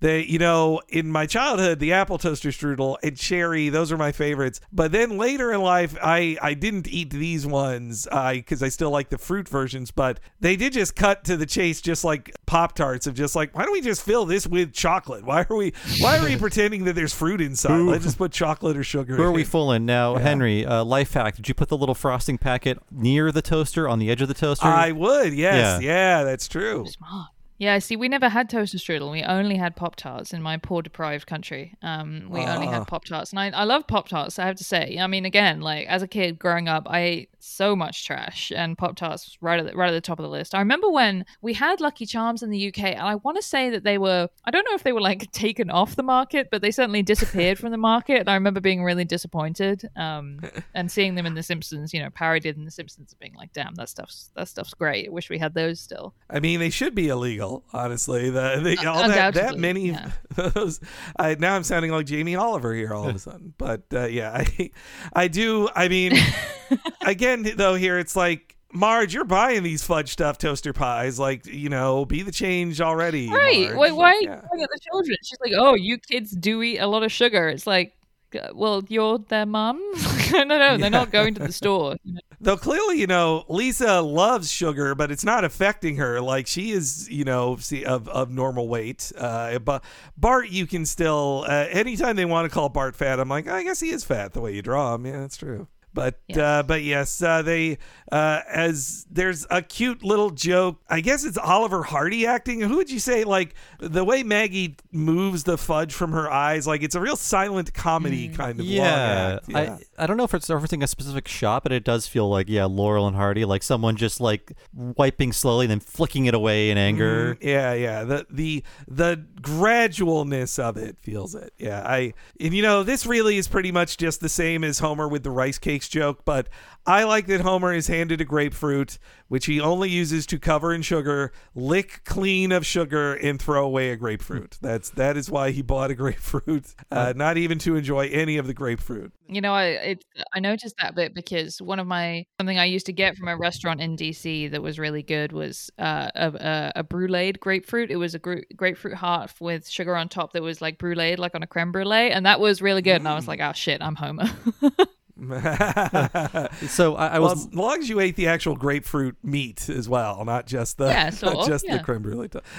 So whenever The Simpsons does food parodies, they always age the worst because this is Hogtown. Everybody, we gotta up the stakes every year with what we're eating. And I mean, back in the year 2002, I'm sure it's like you got your apple toaster strudel, you got your blueberry, whatever. Now I'm looking online, I'm like, is there anything close to what the Simpsons are eating? Yes, there is a Hershey's toaster strudel. The filling is chocolate, the pastry is chocolate, and yes, you do put chocolate icing on top. Good Lord. Yes. Wow, that's so much chocolate. Boy, they wouldn't have done even that joke in this episode. Man, that's so much chocolate. Though I don't think yet we have Choco Blasted Baby Aspirin. No. We haven't yet. Not yet. But yes, Marge starts investigating it. She goes to the Quickie Mart where she learns about sugar with free donuts and how everything is full of sugar there. And I like that Hibbert never gets angry, but hearing him go like, damn it! And just slamming it, I was like, wow, that's shocking. A shocking thing to hear from old Hibbert there. Not to go back, but I did love both the gluttony and the waste of Homer dipping the half grapefruit in sugar, sucking on it, and then throwing it away. Yes, into a pile of uneaten grapefruits. Yes. It reminded me, I mean, people understand nutrition better over time. And like my grandma was a thin woman, but when it was time to eat like strawberries, yes, we would put sugar on them. Wow. And now when I eat them today, I'm like, well, these are already sweet. What were we doing? I know, yeah. It's like, I need honey on these grapes. Like, I don't think so. Honey up your grapes, boy. So yes, Marge is being her usual nagging self, which is when she learns about the sugar company from Apu. Apu, everything in this store is overloaded with sugar. Marge has a point. Sugar is not only fattening, it's also terribly, terribly addictive. Is my carton of Pixie Sticks in? No, it hasn't come in yet. Damn it! When they come in, you call me at this number. 911? I am sorry, but everything in this store, from the honey-glazed cauliflower to the choco-blasted baby aspirin, comes from the mother-loving Sugar Corporation. Well, I'm going to have a talk with them. Where are their worldwide headquarters located? Why, right down the street. That's lucky. Yay. So one thing we didn't touch on up front, we had a big discussion up front about, nutrition and public health and even insurance. One thing we didn't touch upon is that this episode is definitely influenced by the Atkins diet craze. Ah, yes. And that had been going on since the 70s, but this was one of the peak years. I mean, like my parents, I know they had the Sugar Busters book or whatever, like one of the many Atkins related books on the market, but this was a big time for Atkins. And I misremembered this episode as being the episode about banning trans fats. That would happen 4 years later when Mayor Bloomberg banned all trans fats from New York restaurants. So Marge is ahead of the game here in doing like what would you call, I guess you would call nanny state kind of things. Or nagging. Yeah. Nagging through the courts. Using the law to nag. Yeah. And also, Bloomberg has like the vice taxes on soda and whatever. And I mean, like, yeah, it's a tax on poor people. And I say, like, my ideal solution is make healthy food more affordable and give people more time to make it. Yeah, well, that's not going to happen. It won't happen, no. Yeah, I mean, you do just sort of have to look at other countries. It's just sort of easy to forget that, it's not just like, oh, it could be different. It's like, no, it is different in other countries. The other countries don't have the same, even though obesity is a problem across the world, it's not just an American thing, Britain is more obese than it used to be and so on. You do sort of have to think, why is it so different here? Is it that Americans are just inherently, more addicted to sugar, sort of biologically? No, of course it's not. You have to look at, like you say, the reasons that people end up eating worse. And I totally agree that we've gone over this, but I don't know why you would sort of harp on the personal choice thing, because at the end of the day, is making fun of people for being fat going to make them not fat? I really I don't think so, because if that was true, people wouldn't be fat by now, because kids get bullied for being fat all the time. So yeah. And also, for Bloomberg especially, a truly evil, awful little man. Like, yes. It's part of like this punitive punishment thing, and also it's like, not to mention too, it is a bit of coastal elitism, I have to say, of like that. Yeah. Me and Bob talked about this before, and so I'm just stealing what Bob said, but it's like, it is like, oh, in all these red states, they're drinking their big sodas. We're not gonna let that happen in New York, no sir. Like, which again, it's like, there is in the red state South, certainly there is a lot of obesity issues there, but it's I don't know. Me and Bob also dug into some of like suing McDonald's as well, which they joke about on the commentary. They're like, oh, when Marge takes it to the sugar company, and we joked that it would be like suing McDonald's, but then that happened. But yeah, like one of the people who used a lot of nag, he got McDonald's to stop cooking everything in beef tallow, which made the food way healthier. If you can imagine McDonald's being worse for you, it was true before 1990. That person probably saved a bunch of lives by, or at least like lengthened them. Though, Libby, I don't know if you've seen that in some of the right-wing reactionary spaces, the beef tallow going out of McDonald's is kind of a sticking point. I don't know if you've seen this. Interesting. No, I only know about it. I think they mentioned it on Doughboys as like the reason the fries used to taste better, and I'm sure they did taste better in beef tallow, but it's also just like fine with them not in beef tallow. It's like not really that important. But yeah, there's definitely, that's the thing in Britain too, the sort of reactionary. The big one that I can think of in Britain was when we have this candy at Marks and Spencer's, which is like a sort of nicer grocery department store. They sell these like gummy candies called Percy Pig, and they have like a whole line. It's like for children. They have like a whole line of them where it's like Percy Pig and like Colin the Caterpillar and all this stuff. And it's like everybody loves it. It's all very twee and cute. And they used to make the Percy Pigs with pork gelatin, and I guess they changed the recipe so that they would be vegetarian. And like the sort of Sun, Daily Mail, Breitbart, Nexus got really mad about that. They're taking our Percy Pigs away and all that stuff. So that was our version of that, and it's very stupid because get over it. I think those McDonald's fries tasted better in 1989 in your memory because you were like younger and happier and like that. It's not the beef tallow, it's your youth you miss. And you had a developing brain who just wanted base instincts like fat, sugar, pleasure. Exactly. Yeah. Although I will say the best fish and chips I ever had were at a place where they would cook them in what we called beef drippings, which I'm sure drippings and tallow are the same. It's just fat, I think that, they probably are really good, but not exactly necessary or worth waging some kind of cultural campaign for. You can go to another restaurant that will serve them if you want them. Well, and also some of the frying mediums at fast food places use soy, so that's pretty embarrassing. Yeah. Anywho, when Marge goes to Mother Loving, well, that's when the big old guest star of the episode, who I always forget is actually done The Simpsons, is in the show. Like, I never remember this. Blink and you'll miss him in this episode. He's got like 3 scenes. Even though he's drawn to look exactly like him, so you'd even remember it that way. But yes, here's our big guest star in our next clip. Excuse me, I'm looking for the head of Mother Loving Sugar. Yes, I'm Garth Mother Loving. I'm Marge Simpson. Long-time customer, first-time complainer. Hey, Marge. I'm not up on the current slang, but did the kids still say, get the hell out of my office? And I want you to stop putting so much sugar in everything. Or at least warn people that it's so unhealthy. That'll boost sales. While we're at it, why don't I just change my name back to Hitler? Don't you have any sense of corporate responsibility? Hey,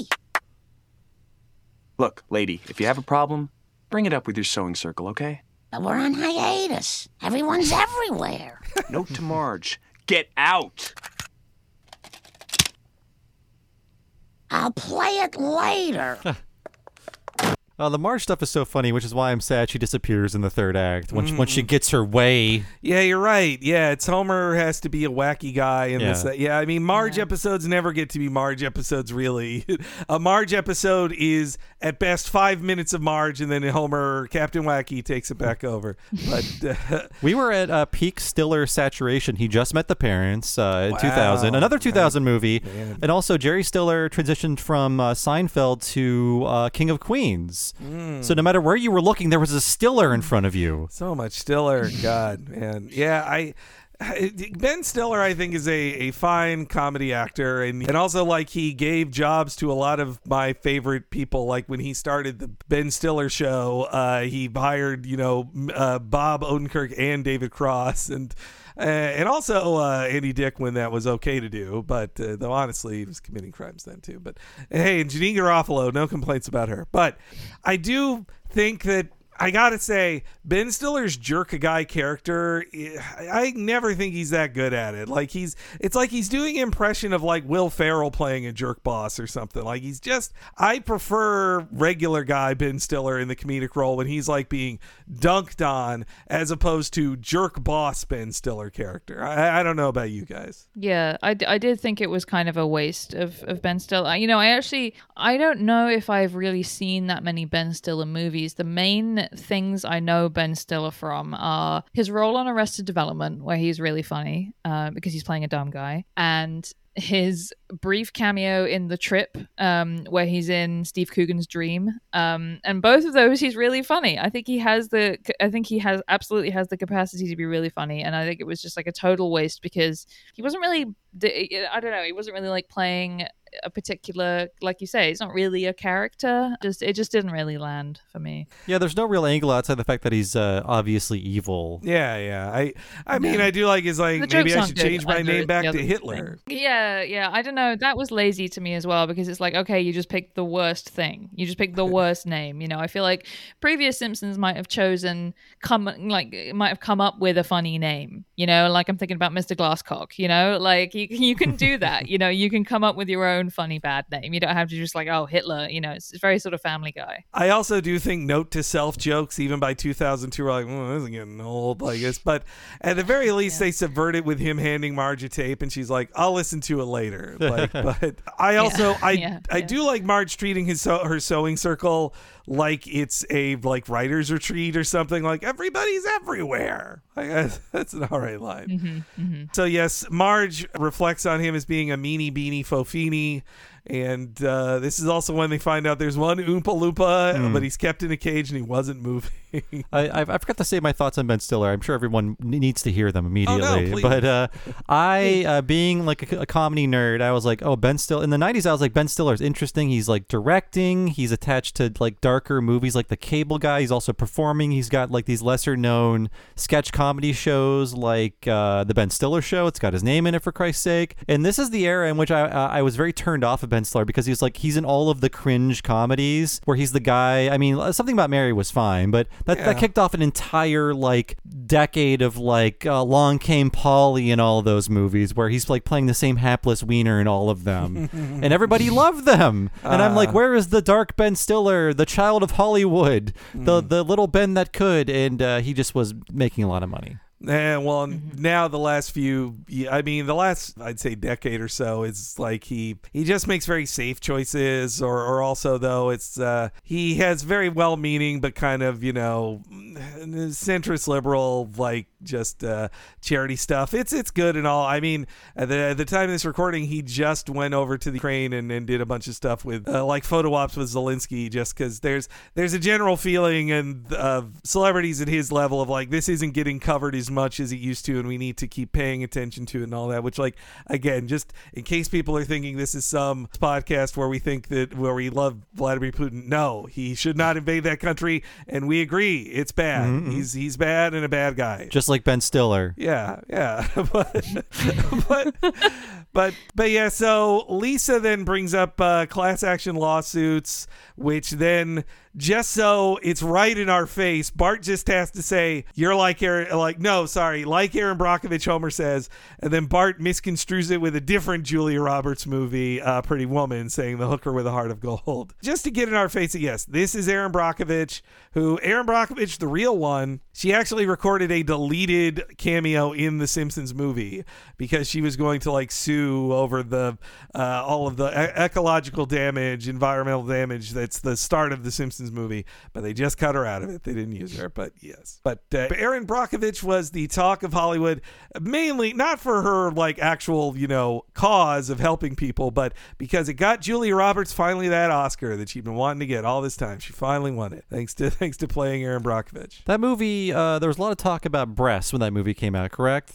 She has quite a strong bustier. Okay. I believe in her Oscar acceptance speech, Julia Roberts included thanking her wardrobe department for giving her more prominent breasts than she normally has. I believe that was one of the people she thanked. Yes. I'm just doing some Googling here. Don't mind me. Give it a search. Yeah, no, I see it. Yep. All right. Yeah. No, that's good stuff. Good stuff. Love to see it. What? See, that's the reverse of the, Charlize Theron, she put on a big ugly nose for Monster or whatever, but meanwhile, Julia Roberts, she gets that Oscar by revealing her chest more. But anyway, so yeah, honestly, I'm shocked they didn't do boob jokes with her when they do all these Erin Brockovich lines. Here. Hey, we're saving the Marge boob jokes for next season. Oh, that's right, where they go nuts with them in Large Marge. Yeah, we'll get there. We'll get there, folks. Calm down, everybody. Yes, yeah. So in the next scene, well, this is where in-universe, they're kind of doing the behind-the-scenes thing, which is basically, the Simpsons have had a problem for 4 years at this point. Who is their lawyer? There's no more Lionel Hutz. They're not going to recast Lionel Hutz. And I think this is the episode where they just make it official of you know what? If they're going to have a lawyer, it's Gil. Mm-hmm. It'll just be Gil. He works as a loser, and he could be a lawyer who's bad. So at this point, he's been on the show for 5 years. Yeah, so he's no longer a newer character. And you know what? In one of Lionel Hutz's final appearances, Gil works for him. Mm-hmm. That was Gil's first appearance, so it's kind of a pass of the torch to Gil. And look, we all love sense. Gil. Yeah. Gil is a great newer Simpsons character in that he's only 23 years old. 25, I think. Oh, yeah, you're right. Yeah, maybe 24. Let's not count too many numbers here. But yes, Gil is hired as their lawyer. Then Gil immediately says he will not do any of the work a lawyer will do because it has to be Marge talking to the clients for the next series of jokes. Pick me! I just passed the bar, see? Hop-in. We want to sue the sugar industry for selling a harmful product. We have to sign up plaintiffs and take depositions from the townspeople. Geez, you don't want old Gil going door to door. Oh, I've made too many enemies selling suckless vacuum cleaners and Rick James Bibles. Don't worry, I'll do the legwork. I'm filing a class action lawsuit against Big Sugar. Would you like to give a deposition? Sure, I'll join your lawsuit. Sugar's made my Ralphie hyperactive. I'm happy and angry. Oh, shoot, I'll sign. Figure them sugar folk owe me for what they done to my cousin, Diabetes. I'm trying to slim down so I can fit into Mama's coffin. That's my reward. Jesus. Marge makes a noise just so we know we're supposed to be disgusted with this character. The debut of Diabetes, everybody. Yep, yeah. She made more appearances than I thought she did until I looked at the wiki. Diabetes mean. It's just a bunch of mean jokes about a fat, poor white trash person. But looking forward to dying. I mean, the darkness of the joke of trying to slim down so I can fit in Mama's coffin, that's at least good as a shock laugh I had there. But Diabetes obviously is a joke about, in general, white trash people who are overweight. But I think it's very specifically about the actress Darlene Cates, who was in What's Eating Gilbert Grape. Mm-hmm. Yeah. The very large mother of that movie, who she, despite her character dying very quickly in the movie, Spoilers for that movie, sorry. But she lived to 2017, and in 2010 lost 240 pounds. Hey, you know what? Speaking of Tropic Thunder, Leo DiCaprio in that movie. Oh, that's right. What's he doing? Well. We're not going to say it, but you know what we're saying, yeah. Right. Yeah. That's also, right. changing the subject, no proven link between sugar and hyperactivity. Did you know that? Oh, no, I didn't. It's all based on one faulty study done in the 70s. They've done several since. There's no link at all. How do you like that? And it's funny. This was happening back in the 90s where we're going to talk about Beavis and Butthead. There's Beavis's alter ego, Cornholio. He becomes Cornholio when he eats a lot of sugary things and caffeine. In the second episode, because they got so many letters about there was no proven link, Van Driesen, the teacher, says, that's funny. I read a study that says there was no link between sugar and hyperactivity. So right. Within Beavis and Butthead, they're addressing all the complainers. Oh, that's great. Yeah, so if you know people with kids and they're like, my kids are bouncing off the walls after they ate this thing, you say you're a liar. Your kids are monsters. When I was a kid, the thing that parents would say, or that kids would repeat that their parents had told them, was that blue food coloring was supposedly the thing that caused hyperactivity. I remember other kids saying like, "Oh, did you know it's blue Smarties or like blue M&Ms or whatever that make kids hyperactive." And I think even as a kid, I was like, "No, they fucking don't. That's so stupid." I think when we were kids in grade school, we would look at the food dyes and they're like, yellow 5 shrinks your balls or something like that. One of those urban legends. Right, exactly. Though I identify with, sometimes as a kid, I also felt Ralph's pain of being happy and angry at the same time. That's, for sure, all the time. That's just general anxiety, That's the best feeling, yeah. Oh, and yes, Diabetti, she was last seen in the show in season 26. I think they've since retired her. I don't remember seeing her there was a very Cletus-focused episode recently, and I don't remember seeing Diabetti in it. Well, actually, it was more Brandine. Brandine, yeah. Thank you, yes. The Diabetti missing in action. Also, speaking of Cletus lore, that fancy signature he puts on there, I do believe this is the first time they make his last name Spuckler. Okay. This is when he signs it is Cletus Spuckler. That's which now that's everywhere. You can you'll see Cletus Spuckler written all over the place at the themed restaurant for his chicken shack or where he serves chicken thumbs at the Universal Studios Hollywood. Which Libby, since moving there, have you been into Springfield at Universal? No, I haven't. I haven't been to Universal. Although I have thought about it because it's not that far from where I live. The closest in and out, taking into account traffic, is Universal. It's very near the Universal Studios, so that's why I know where it is, because I've been to In and Out a lot. But yeah, I mean, I feel like I have to go. But again, like being a crotchety comic book guy style nerd about The Simpsons, it might just make me mad. They get more right than not. I think you'll be like, oh, that's the real thing. That's the real. And hey, if all this sugar talk makes you hungry, you'll love one of their giant donuts. The big pink they sell there is. All right, you've definitely sold me. Yeah. Yeah. Honestly, The Simpsons ride is like the least interesting thing about it, but it's still good. It's a good ride. Everybody's heard us talk. Listen to us on Podcast a Ride. We did all our talk about this. But okay, the very funny improv comic guy / comedy writer Sean Clements had this thought that I never forget, which he says every person's third sketch in sketch writing class is, what if candy was drugs? And I think about that every time I see the cocaine, sugar is cocaine, but at least it's a specific coke addict joke about a 70s coke addict guy.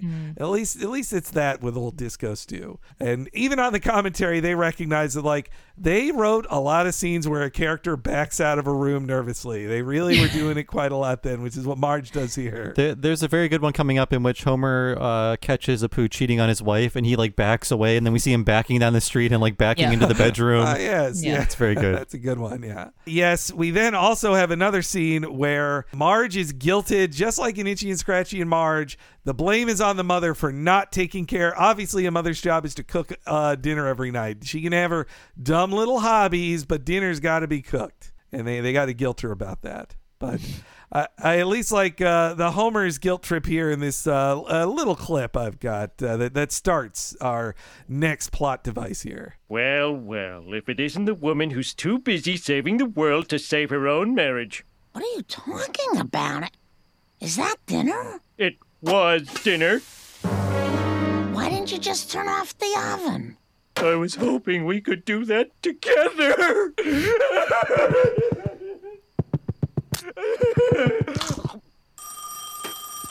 Hello? Marge Simpson. Who is this? I'm an anonymous whistleblower.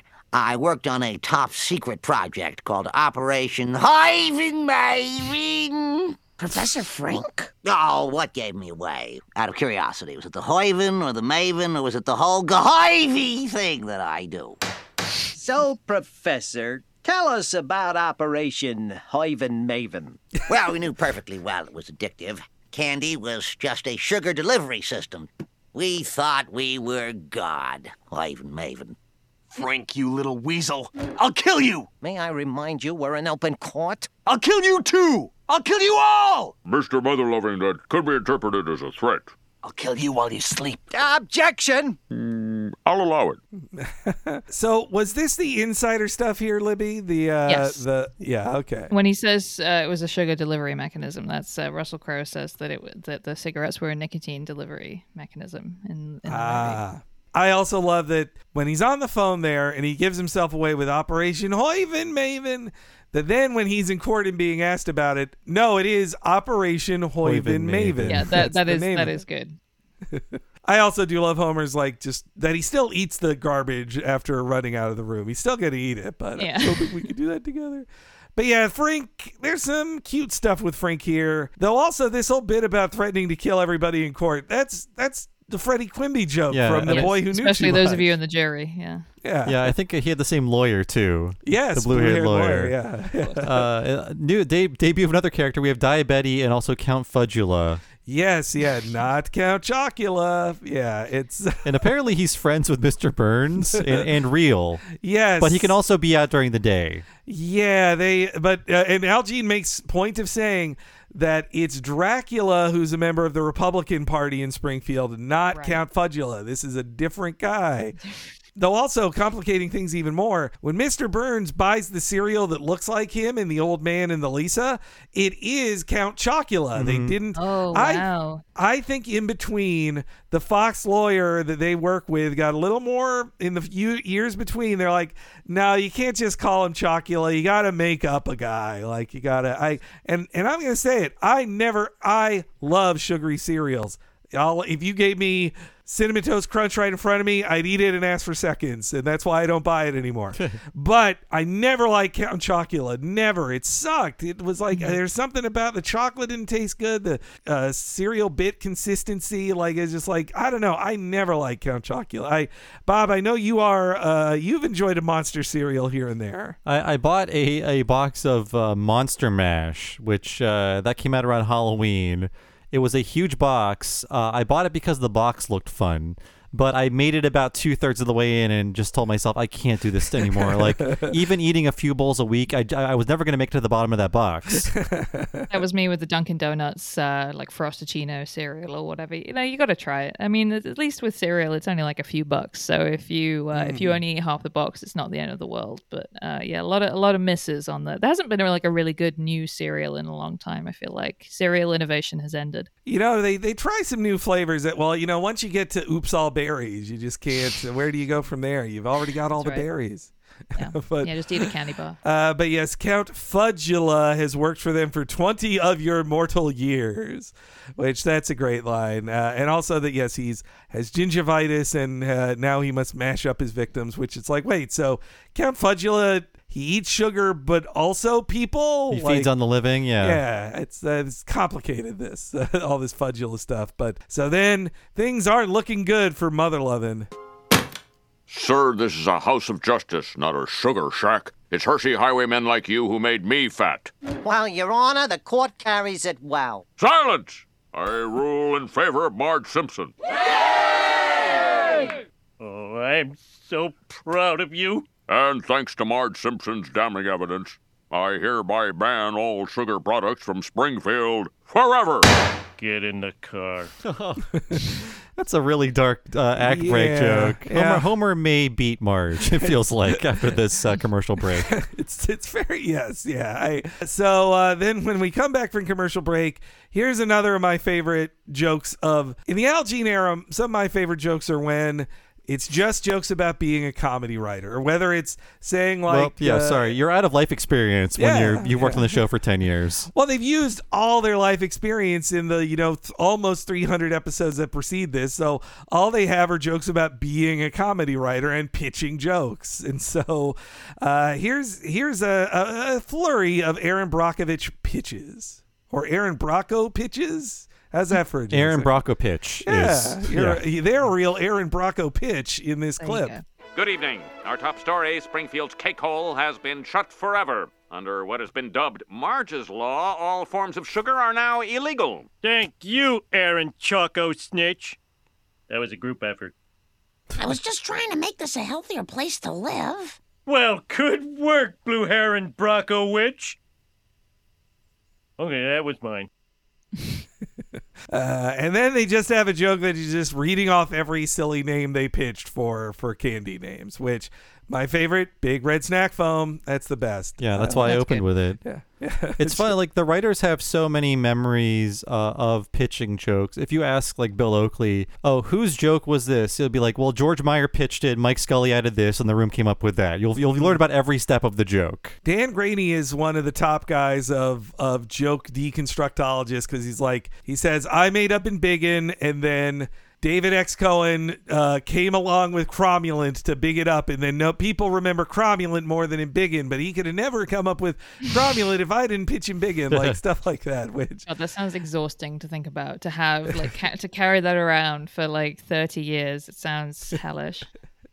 Hey, if you almost made up Cromulent or helped inspire Cromulent, I'd remember it too. And again, reality outpaced satire, because the joke is there's a donut cereal, but there currently is one, right? Yes, yeah. Libby just mentioned it. Yeah, there's one. Yeah. It's not honestly, it was one of the best SNL parody jokes of the '80s of Belushi, John Belushi. The little chocolate donut cereal was another classic one, but which is just real. Yes, and yes. Then it comes to, of course, a music montage of first they play two very obvious ones, and I want to agree, Bob, with your charitable pitch of why they do that, which is that they know it's obvious to use, say, I want candy in this scene, and that part of the joke is this is an obvious song. Get ready for a lot of that. Yes, yeah. Al Jean had he had a music budget, and damn it, he was going to use it. And now it's bleeding Disney dry. Whenever they pick up these episodes, they have to pay for every song. You know what? I like that it's costing Disney money. That's a positive there. They have to pay the Archies every month, probably. Something that boomers never, ever forgot about was the burning of Beatles records. Like, this has to be the 7th time The Simpsons has referenced burning Beatles records. Yeah, it started with Krusty Gets Busted, right? But yes, then they do something we should all be doing these days, burning our Johnny Depp figures in effigy. We need to do that. But and I saw that Chocolat film in theaters, and it was all right, I guess. Did you melt for him? No, honestly, I melt for Alfred Molina. I almost called him Dr. Octopus, but please, for Alfred Henry. Molina, yes, yeah.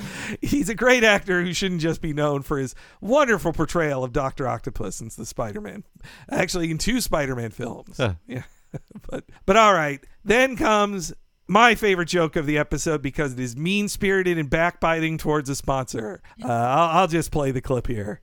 That's it, boys. Burn it all. Even this promotional Johnny Depp from the movie Chocolat? We melted for him. Now he's gonna do likewise. All right, time to throw in the Butterfingers.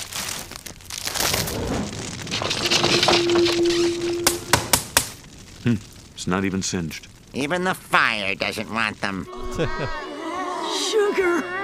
Need sugar! Hey, they're not riding the white horse anymore. My baby! Where's my baby? I had to keep in the darkness of Ralph saying, "Where's my baby?" Yeah, that's good. But Butterfingers. Yes. I was looking at the history of this. So maybe there was a lapse in the license. There's discussion about this on the commentary, but after 2001, there wasn't a new Simpsons Butterfinger ad until 2006 or 2007, and the last Butterfinger tie-in was the 2013 contest, the Who Laid a Finger on Bart's Butterfinger contest. and that was the last time they were associated with that brand. I looked up, like, what is a Butterfinger ad today? And I looked up the latest ad on YouTube. It's about the BFI, the Butterfinger Investigators, and when someone steals your Butterfinger, they get it back. And I thought, who could give a shit about this? Like, who cares?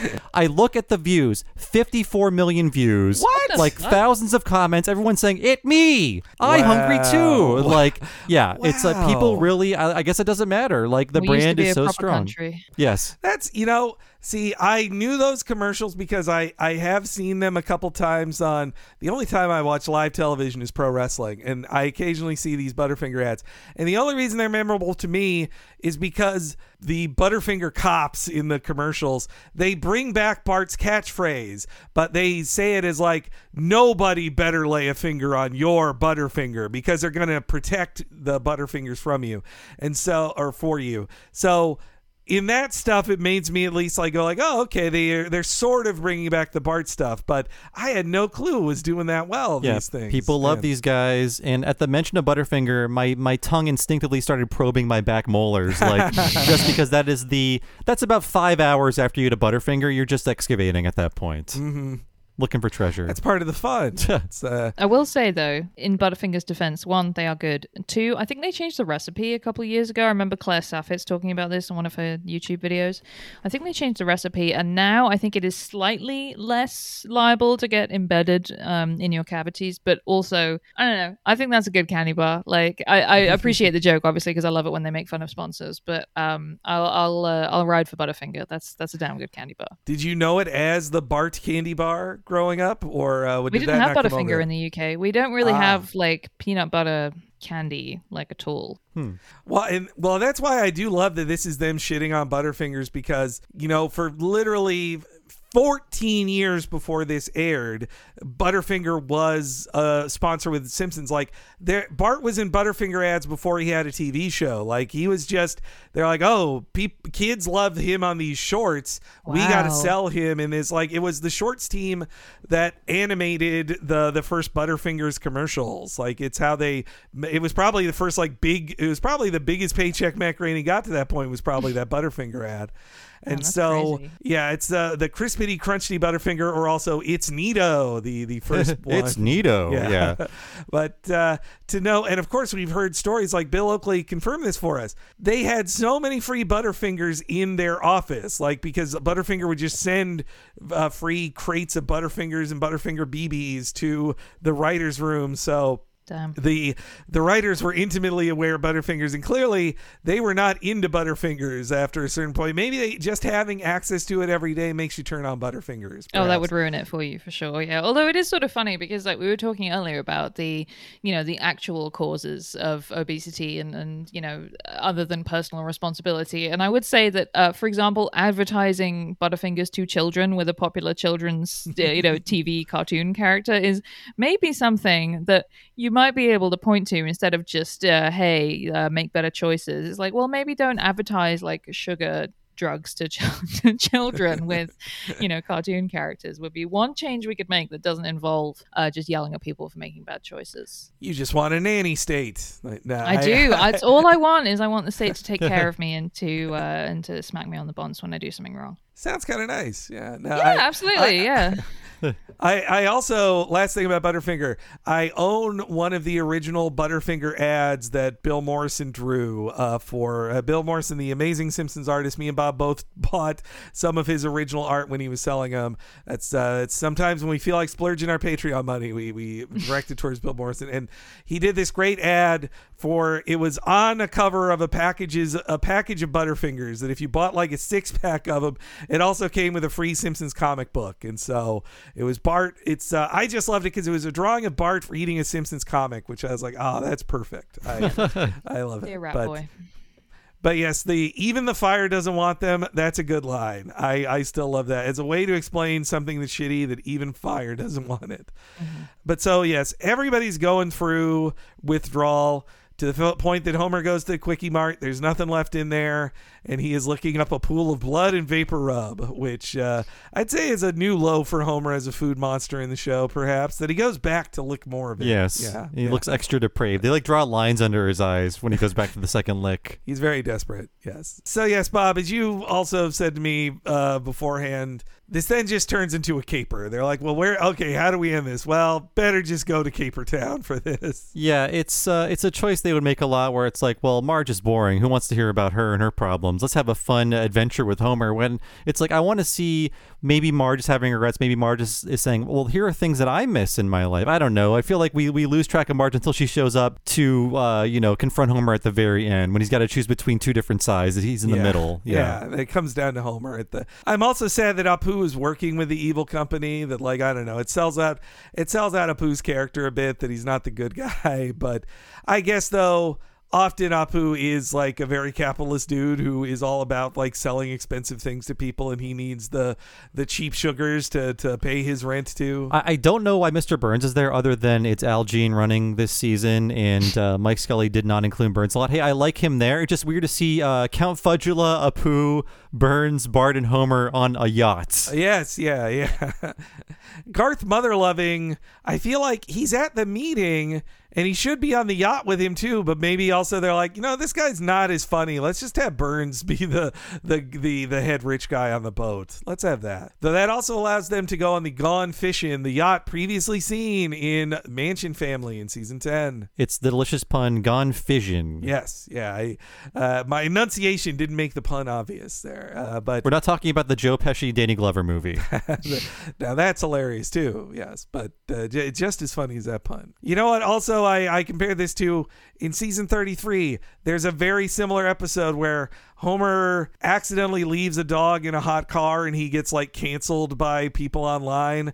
And at the end, how does he fix it? He goes on a secret mission with other characters to a secret island. It's actually very similar to this ending. But also to show you that this is like classic episodes where Al Jean was in charge, the Axel F parody is back too. They haven't played it in a long time. The but their own version of it that they don't have to pay to use. It was previously, where it was last heard? Monorail. Okay. Yeah. Wow. Which scene? It was in but yes, so they enter the back door of Lard Lad to learn about this secret plan. Gentlemen, I have found the final member of our cabal. Count Fudula? I thought you wanted to get off the stuff. I'm a monster. Don't look at me. Homer, we need you to help us smuggle in sugar from south of the border. Oh, you mean Tennessee? No, the island of San Glucose.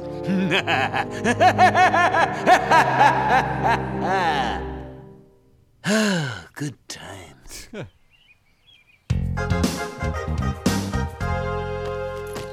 Is it really worth risking your lives just for some sugar? Dessert's on! I steamed some limes! Godspeed. It's a very underrated subtle joke where they go into the butt of Lard Lad and probably they can now go down through this winding staircase that's like covered in stonework. Like, yeah. Geographically, it makes no sense, but I like how that just cut from that to the next scene. It's just like, oh yeah, I guess that was inside of him somehow. Right. You know what, listeners? Don't do your comment. I know it now. It's when Burns and Smithers are hiding the toxic waste at the start of the Monorail episode. That's where the Axel F theme plays. So there we go. I can keep in the bit of me not remembering because I will now have remembered it. They already made their comments, and now they feel terrible. But also, I just love Marge screaming like, "I'm steaming limes!" Like, but it also is just the consistent Simpsons joke of healthy food's gross, right? Yuck! It can't taste good. Yeah, well, that's the thing. It's like, which is it? Healthy food is bad, but the sugary stuff is bad. I mean, it's fine. You can say both, but like, don't yell at me about being fat. In the Simpsons worlds, everything is bad. That's exactly. Well, also, I do think a little of this is married writers in their late 30s, early 40s whose wives are telling them you should lose some weight, and they're mad about that. Maybe because they spend 10 hours a day eating Butterfinger BBs out of a communal bowl. Oh, my Simpsons weight is what paid for this house. Yeah. We talked about it, but like Bill Oakley said, you gain 80 pounds, or you used to gain 80 pounds because I'm repeating myself, but there's nothing to do. You either look in a dictionary or you eat all day before the age of smartphones when you're on a writing staff. Mike Reiss lost 80 pounds when he left The Simpsons. And he's kept it off. It's funny to think about because my only experience, or I guess not experience, knowledge of what writers' rooms are like in terms of food these days is from a Doughboys episode where, I'm not going to remember the name of the guest, but they had a guest on who wrote on Brooklyn Nine-Nine, I think, and they were talking about how they would decide where to order lunch from, and they were always ordering lunch from like Sweet Green and stuff. Like they were getting salads and stuff now, so I feel like it would almost be easier for me to lose weight if I was in a writer's room where I could like order, some kind of salad or something every day, and like if that was paid for, I feel like half the problem of like me not eating healthy is because like, I don't, like I said earlier, I don't want to get a shitty McDonald's salad. If I'm going to get a salad and it's going to be good, it's got to be like $15, and that's half the problem. So if someone else is paying for it, easy peasy. The Simpsons writers' room, they were more into Jersey Mike's and Islands. That was their favorites. I mean, both great. I think Conan is actually very shamed that one of the few pics of him working on The Simpsons is from Profile they did in 92, where it's like, and here's all the writers eating their big burgers and fries, and they just look like guys funny. Just covered in grease on their faces. Yeah, different greasy writers. Yeah. Homer and Bart, they both get matching burglar outfits. Obviously, Lisa's not invited on this trip because it's only Bart and Homer fun here. Lisa's back in Nagtown with Marge. So I also do like that Homer realizes he is in a comedy as he falls 3 times, and by the 3rd time he's like, this is the last time I'm doing this. You know what? Seaweed is gross. I'm with Homer being grossed out by seaweed. But it touches your legs. It's delicious. Oh, hey, it tastes great. Sure. But Homer battling with a toucan. All right, it's okay. But no bird violence, though, so I approve of that. You're correct. I don't have to play the bird violence jingle. Rarely heard these days, honestly. But yes, this joke's okay here. Okay, man, here's the sugar. Now you give us the money. That wasn't part of the deal. He's right. Who wrote this thing? That's just funny. I mean, it is. They're having it both ways, but it's interesting how this caper just is over so quickly with no complications. He leaves the island very fast. Right. Yeah. Losing that map doesn't cause any problems anyway. He found the guys very easily and then leaves with all the stuff. Doesn't have any violent problems with them either. He's just like, yep, that wasn't part of the deal. It wasn't. It wasn't part. That's a better joke about deals. It's a better joke. They never mentioned Homer's previous previous job as a sugar salesman, you know? Yeah. Oh, they're very close to saying they're bloating things with sugar, the way Homer describes. Bloated it with sugar. So they then travel back, a very easy trip from the Isle of San Glucose, wherever that is, to wherever they are now. This is when they use the Miami Vice parody theme, which they had previously used in the Wiggum spinoff from the Spinoff Showcase. Okay. Yeah. Which, if you guys look up the music video for the Miami Vice theme song, is an incredible video because it is Miami Vice is about hot guys and hot girls and all that, but the man who wrote the song is featured in the video, who, is an average looking man with a receding hairline. And so it's all these cuts to Miami Vice, and then it's like him playing the keyboard to go like, no, it's me, I'm the guy. And it's like him running on the beach. Like it's a real classic music video. Look it up. To see this man with his average looks. It's also very strange seeing Apu lined up next to Burns and Count Fudula. It's an odd trio. It's a fun group. They're having a little fun outing here.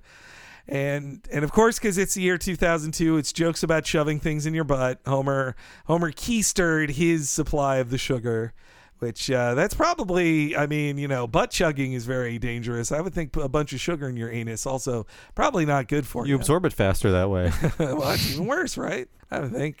So, yes. Then Homer, they're cornered. They really loved Al Jean also wrote Simpson Tide, which also involves a lot of boat standoffs. They were really into boat standoffs in this time on The Simpsons. But in this case, Burns betrays Homer and they leave, and this is when Burns is having a stroke, which, it's kind of a lame joke, but I at least like his stroke animation. It's kind of funny. But I do love Homer's line, remember what I told you about running away from our troubles? Yeah, let's do it. And they just leave.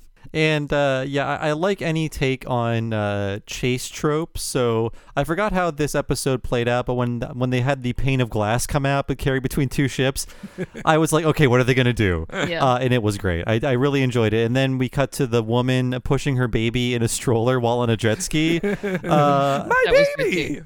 They're so good at doing all of these. Like I can think of like 5 other pane of glass jokes that they've done in the past. Probably this is one of the best. Well, and there's also a police and woman pushing a baby. You know, if Wiggum had done his own police training, then he would have learned that he has to hit the woman with the baby. That's right. Yeah, that's part of the shooting range test. There was no blind man to run over. Right, exactly. Yeah.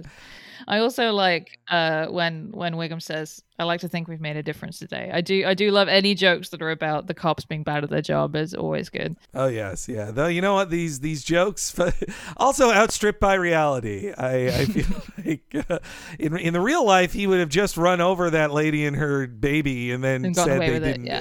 Yeah, and withhold the body cam footage, obviously. Hey, buddy, they just work here, all right? Yeah. Hey, it was a real risk not running over that baby and the woman. Right. Exactly. But all right, so Homer then runs back into Ben Stiller, who didn't go on the mission but was waiting at the dock with a forklift. And this is when Homer has to make a choice. Good work, Simpson. Before I bring the sugar in, I want to see the Oompa Loompa. He's right over there. That guy is freaky. Well, here's your sugar. No, Homer! You'll be condemning this town to a life of obesity and diabetes. Don't listen to her, Homer. Oh, they both make such good arguments. Please, homie, dump the sugar for me. And that leads to another of my favorite gags in the episode, which is there's no not dump sugar button. It's either dump the sugar or don't press it, but there has to be a button that says obey bad guy. Like that's such a good, I love that shot. Well, now we have the meme of a guy who's going to be thinking about pushing 2 buttons. I'm sorry. I know I took the words right out of your mouth, Henry. I was wondering if it inspired the comic by Jake Clark. That's who wrote the original. The original comic is "Don't be a dick, be a dick," and the superhero is wiping his brow. It's one of the greatest memes of our time now, that it can be kind of anything. Yeah. I mean, my favorite variation is pushing it with your thumb and both buttons with thumb and pinky together. But which I feel like that's the world we live in now, is that people just press the both buttons at the same time. Absolutely. It's like the meme of getting 2 kinds of soda at once, and each one is labeled something else. That's a good one too. Yeah. So I wonder, I looked up the meme history on it from the Know Your Meme website, which I'm sure is always correct and very well researched, but they didn't say that. They said Clark was inspired by some things, but the obey bad guy button was not one of them. But when I look at it there, I was like, man, how could it not have been some level of inspiration for that classic comic? Yeah. But I'm gonna put in my chip as a person annoyed by season 13 and say that it does irritate me that it feels like there are more jokes where it's just a thing written down. It's just like the joke written down, which I feel like is slightly less artful than having to work it into a character saying it. It's like the one that people put, how like people will post stuff, you'll say like, what's your favorite Simpsons bit? And then someone in the replies will reply with something from like season 17. And I'm like, you didn't get it, man. Like you don't know what you're doing. Just like, don't be so annoying.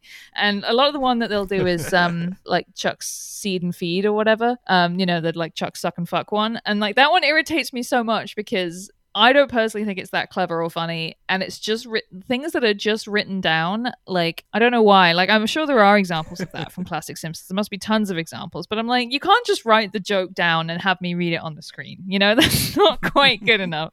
On the Chuck's joke, I like that they got a suck and fuck joke by the censors. I like that. It's a show with a history of sign gags, Absolutely. And it's drawing from like Mad magazines. Yeah, I mean, there are better ones in this one, but I'm not opposed to the idea of that being the joke. But yes, Homer. Then also, yes, like you said, Marge loses her own story. Then now it's just Marge begging. It's just a classic, like Marge begs Homer to be a good guy. Like it's just one of those. But yes, Homer does listen, and he dumps the sugar.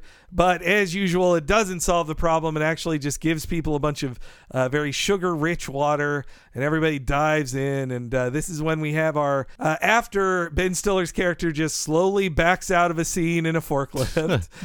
No real comeuppance for him. He just doesn't get his way. No. I wonder if they thought he'd come back or something. But I think they were hoping for it. Yeah, but yes, we have our sugar-filled ending here. I guess you just can't use the law to nag. Maybe I should just stop trying to change the world. No, Marge, I love when you do that. You're a regular Karen Alatovich. That's the best one. That's what I told Lisa. Sugar. Honey. Hey, I found some pearls. Oh, wait, they're just my teeth. Well, I can still make a necklace out of them. You know, for real, that's the definition of a treacle cutter. That they have Marge and Homer go like, "Aw," and hug. And they're like, no, we need to show people Lenny's disgusting toothless jaws. And that's got to be the last shot of the episode. His mouth is so decayed, his teeth instantly fall out upon hitting the sugar water. And then it's quite a shot to go out on, I'll say. Yeah, but yes, also the Judge Snyder recognizes like, oh, actually, I really overstepped my boundaries here, and so sugar's back. The end. Like, guess we have to revert back to normalcy now. There can't be a happy ending. I at least like that seemingly the moral of the story was Marge shouldn't try to fix things. And so much like in Itchy and Scratchy and Marge, Homer has to say, no, it's good that you care, even though the world will prevent you from caring and that your caring is destroyed by the end of our story. It's okay. Yeah. But, lastly, the sugar shark that Mo is like, these sugar sharks are great. And then it bites him back. That's kind of funny. I like just the term sugar shark. And that Mo thinks that they're a naturally occurring phenomenon, and that a shark biting you is surprising. Yes. It's got many levels on this weird-ass ending. Sadly, they use the Archie sugar, which is like, but it's already used for the perfect joke in Boy Scouts in the Hood of Homer dancing on the island. That's you can't use it again, but they did. Yeah, that is a shame. To be reminded of a better joke is always tough. I was sort of surprised at the ending. Maybe I hadn't been paying close enough attention, but I was like, oh, is that it? Like the show's over? Like that whole, because it felt like, it was building up to the caper. The caper was kind of something that should have lasted a lot longer, I guess. But, you're right, because they did just use it as a way to end the show rather than like, the actual sort of final act that everything had been building towards. It was like, oh yeah, and then they did the thing and then the show's over. And sugar's back. The end. Exactly. The judge showed up saying they should. And I guess the moral is like Marge was right, but she's kind of annoying, isn't she? Yeah. That's what the show is saying. It could be a little, these ladies could at least nag a little less when they want to change things. Yes. Yeah, I mean, I feel like this episode has a lot of funny jokes, but it is very much a time capsule, and of course it is. It's 20 years old, but it's a time capsule of where we were in terms of knowing about like nutrition, where we are in terms of being fat phobic compared to today, and how much just knowledge of diet and nutrition has changed since 2002. And like just the idea like, oh, sugar is bad was kind of, I mean, people have been saying that for a long time, but it was kind of reaching the mainstream. And this is when, again, Atkins was on fire. So, yeah, an interesting time capsule, but obviously has not aged very, very well. And I guess it gave us Diet Betty. So, good old Diet Betty. And Count Fudula. Maybe they could, are they both single? Sorry, Libby. Yeah, they make a good pair. No, I was just thinking, I mean, not to, end on too much of a downer note, but, it's just, you're right. It is kind of a time capsule. And I was thinking at the time, like, what did I think at the time about something like, fat and sugar? Well, I was, 11 when this came out, so I guess it doesn't really matter. But then I was thinking, when I was 11, I was really worried about being fat. And like, I was constantly thinking, like, how can I go on a diet? How can I like lose weight as a fucking 11-year-old, and so it's like it's just very sad to think about what children watching a show like this might absorb as the message, which is either like sugar is bad or whatever, which is true, or like, fat people are to be mocked, that they are morally failed people who have made bad choices, and aren't I good for having made the good choices, that kind of thing. And I guess I'm coming across as a real like bleeding heart lib on this, but I am. So Was this the year of Shallow Hal 2002? Or was that the previous year? I think it is. I think it's the same. No, I think it's 03 actually. Maybe. Really? Okay. Yeah, well, I think of Jack Black. 2001. Okay. There you go. All right. So yeah, they've also got all those great jokes about a fat woman as well. Outside of Norbit, I felt like that was probably the last joke where it's like, haha, fat lady comedy or whatever. Oh God, Norbit. Yeah, that's why he didn't get that Oscar, man. Eddie Murphy, if he didn't make Norbit, I bet he'd have won. Norbit won an Oscar for makeup. Oh, hey, so Oscar winner. Yeah, there you go. But thank you so much, Libby, for coming back on the show. Thank you, Libby. I promise one day you will be on a good episode of the show. But our show is always good. No, well, that's the thing. Always great. It's fun to talk about even the less good episodes. But I do want to come on when you have to pencil me in for when you do Homer's Triple Bypass next, because that is the healthcare episode. So ooh, yes. That's right. Okay, we totally will. I may even have written something about it by then, so watch out for that. I'm sure. Oh boy, you have written plenty about Doctorbs on your newsletter. Is that correct? Yes, absolutely. The Doctorb Substack. Oh, I should have called it Doctorb. That's so annoying. I never liked the name Sick Note, and now you've given me Doctorb, and I got to go and get a new URL. I write Sick Note. It's a newsletter about healthcare and how bad it is in the United States.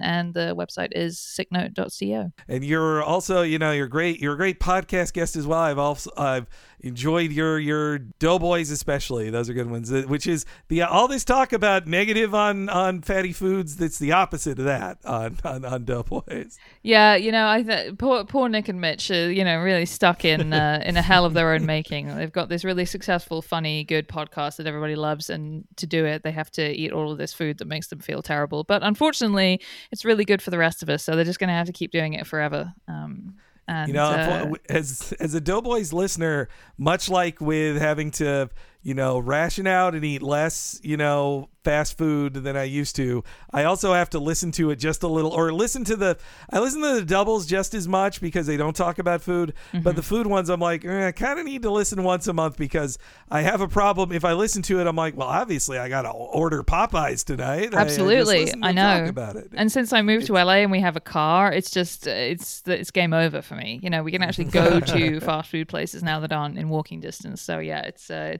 real struggle. But thank you so much again, Libby. Yes, thank you, Libby. Anytime. So thanks again to Libby Watson for being on the show. Please check out Sick Note. And as for us, if you want to check out more of what we do and get these episodes 1 week ahead of time and ad-free, please go to patreon.com/TalkingSimpsons. Sign up for $5 a month. You get just that, but also access to everything behind the $5 paywall. That's over 100 full-length bonus episodes about animated shows you love. And that also includes monthly new episodes of both Talking Futurama and Talk King of the Hill. That is only at the $5 level and only at patreon.com/Talking Simpsons, and there is a $10 level as well. When you sign up for that, you get access to all of the $5 stuff, of course, but also access to one extremely long, often 6-hour-long podcast once a month if you're a patron of that level or higher. And what is that, Henry? Bob is talking about the What a Cartoon Movie podcast, where we talk about an animated feature film just as in depth as we do an episode of The Simpsons, which often means going over 6 hours, or at the very least 5 now, I think is our normal length episode. In our most recent episode, you can hear us talk about The Little Mermaid. It's part of our Disney Renaissance Summer. Tons of interesting info in there. At the end of this month, we'll be covering Beauty and the Beast, the perfect follow-up to that one. Before that, we did a very long, over 6-hour podcast about Toy Story 3. We did a 6.5-hour-long podcast about Who Framed Roger Rabbit, and other ones have included Akira, a Goofy movie. I just love starting with those two, but also South Park Bigger, Longer, and Uncut, End of Evangelion, Spider-Man Into the Spider-Verse, Batman Mask of the Phantasm, and a ton more. So please check it all out, the entire back catalog and all that $5 stuff Bob mentioned, when you go to patreon.com/Talking Simpsons. As for me, I've been one of your hosts, Bob Mackey. You can find me on Twitter as Bob Servo, and my other podcast is Retronauts. That's a classic gaming podcast all about old video games. You can find that wherever you find podcasts, or go to patreon.com/retronauts. Sign up there for 2 full-length bonus episodes every month. And Henry, what about you? Follow me on Twitter at HENEREYG. That's how you keep up with all the things happening in the Henry Gilbert world. And of course, if you're following me and Bob on Twitter, please follow at Talk Simpsons Pod on Twitter, because that is the official Twitter account of this podcast and all our sister podcasts. If you want to stay in the loop when new stuff goes live or when there's news in our world, follow at Talk Simpsons Pod on Twitter. And of course, if you want an easy to explore back catalog of all the free episodes we have ever done of Talking Simpsons and other stuff, go to TalkingSimpsonsPodcast.com. Thanks so much for listening, folks. We'll see you again next time for Season 3's Lisa's Pony, and we'll see you then. Oh, sugar, sugar on it, honey. Oh, little sugar on it, baby. Make your life so sweet. Yeah, yeah, yeah. Oh, little sugar on it. Oh, yeah. Oh, little sugar on it, honey. Oh, little sugar on it, baby. I'm gonna make your life so sweet. Yeah, yeah. Oh, little sugar on it, honey. Ah, sugar. Honey, honey. You are my candy girl, and you got me wanting you. Oh, honey, honey, sugar, sugar, sugar, honey, sugar, you are my candy girl.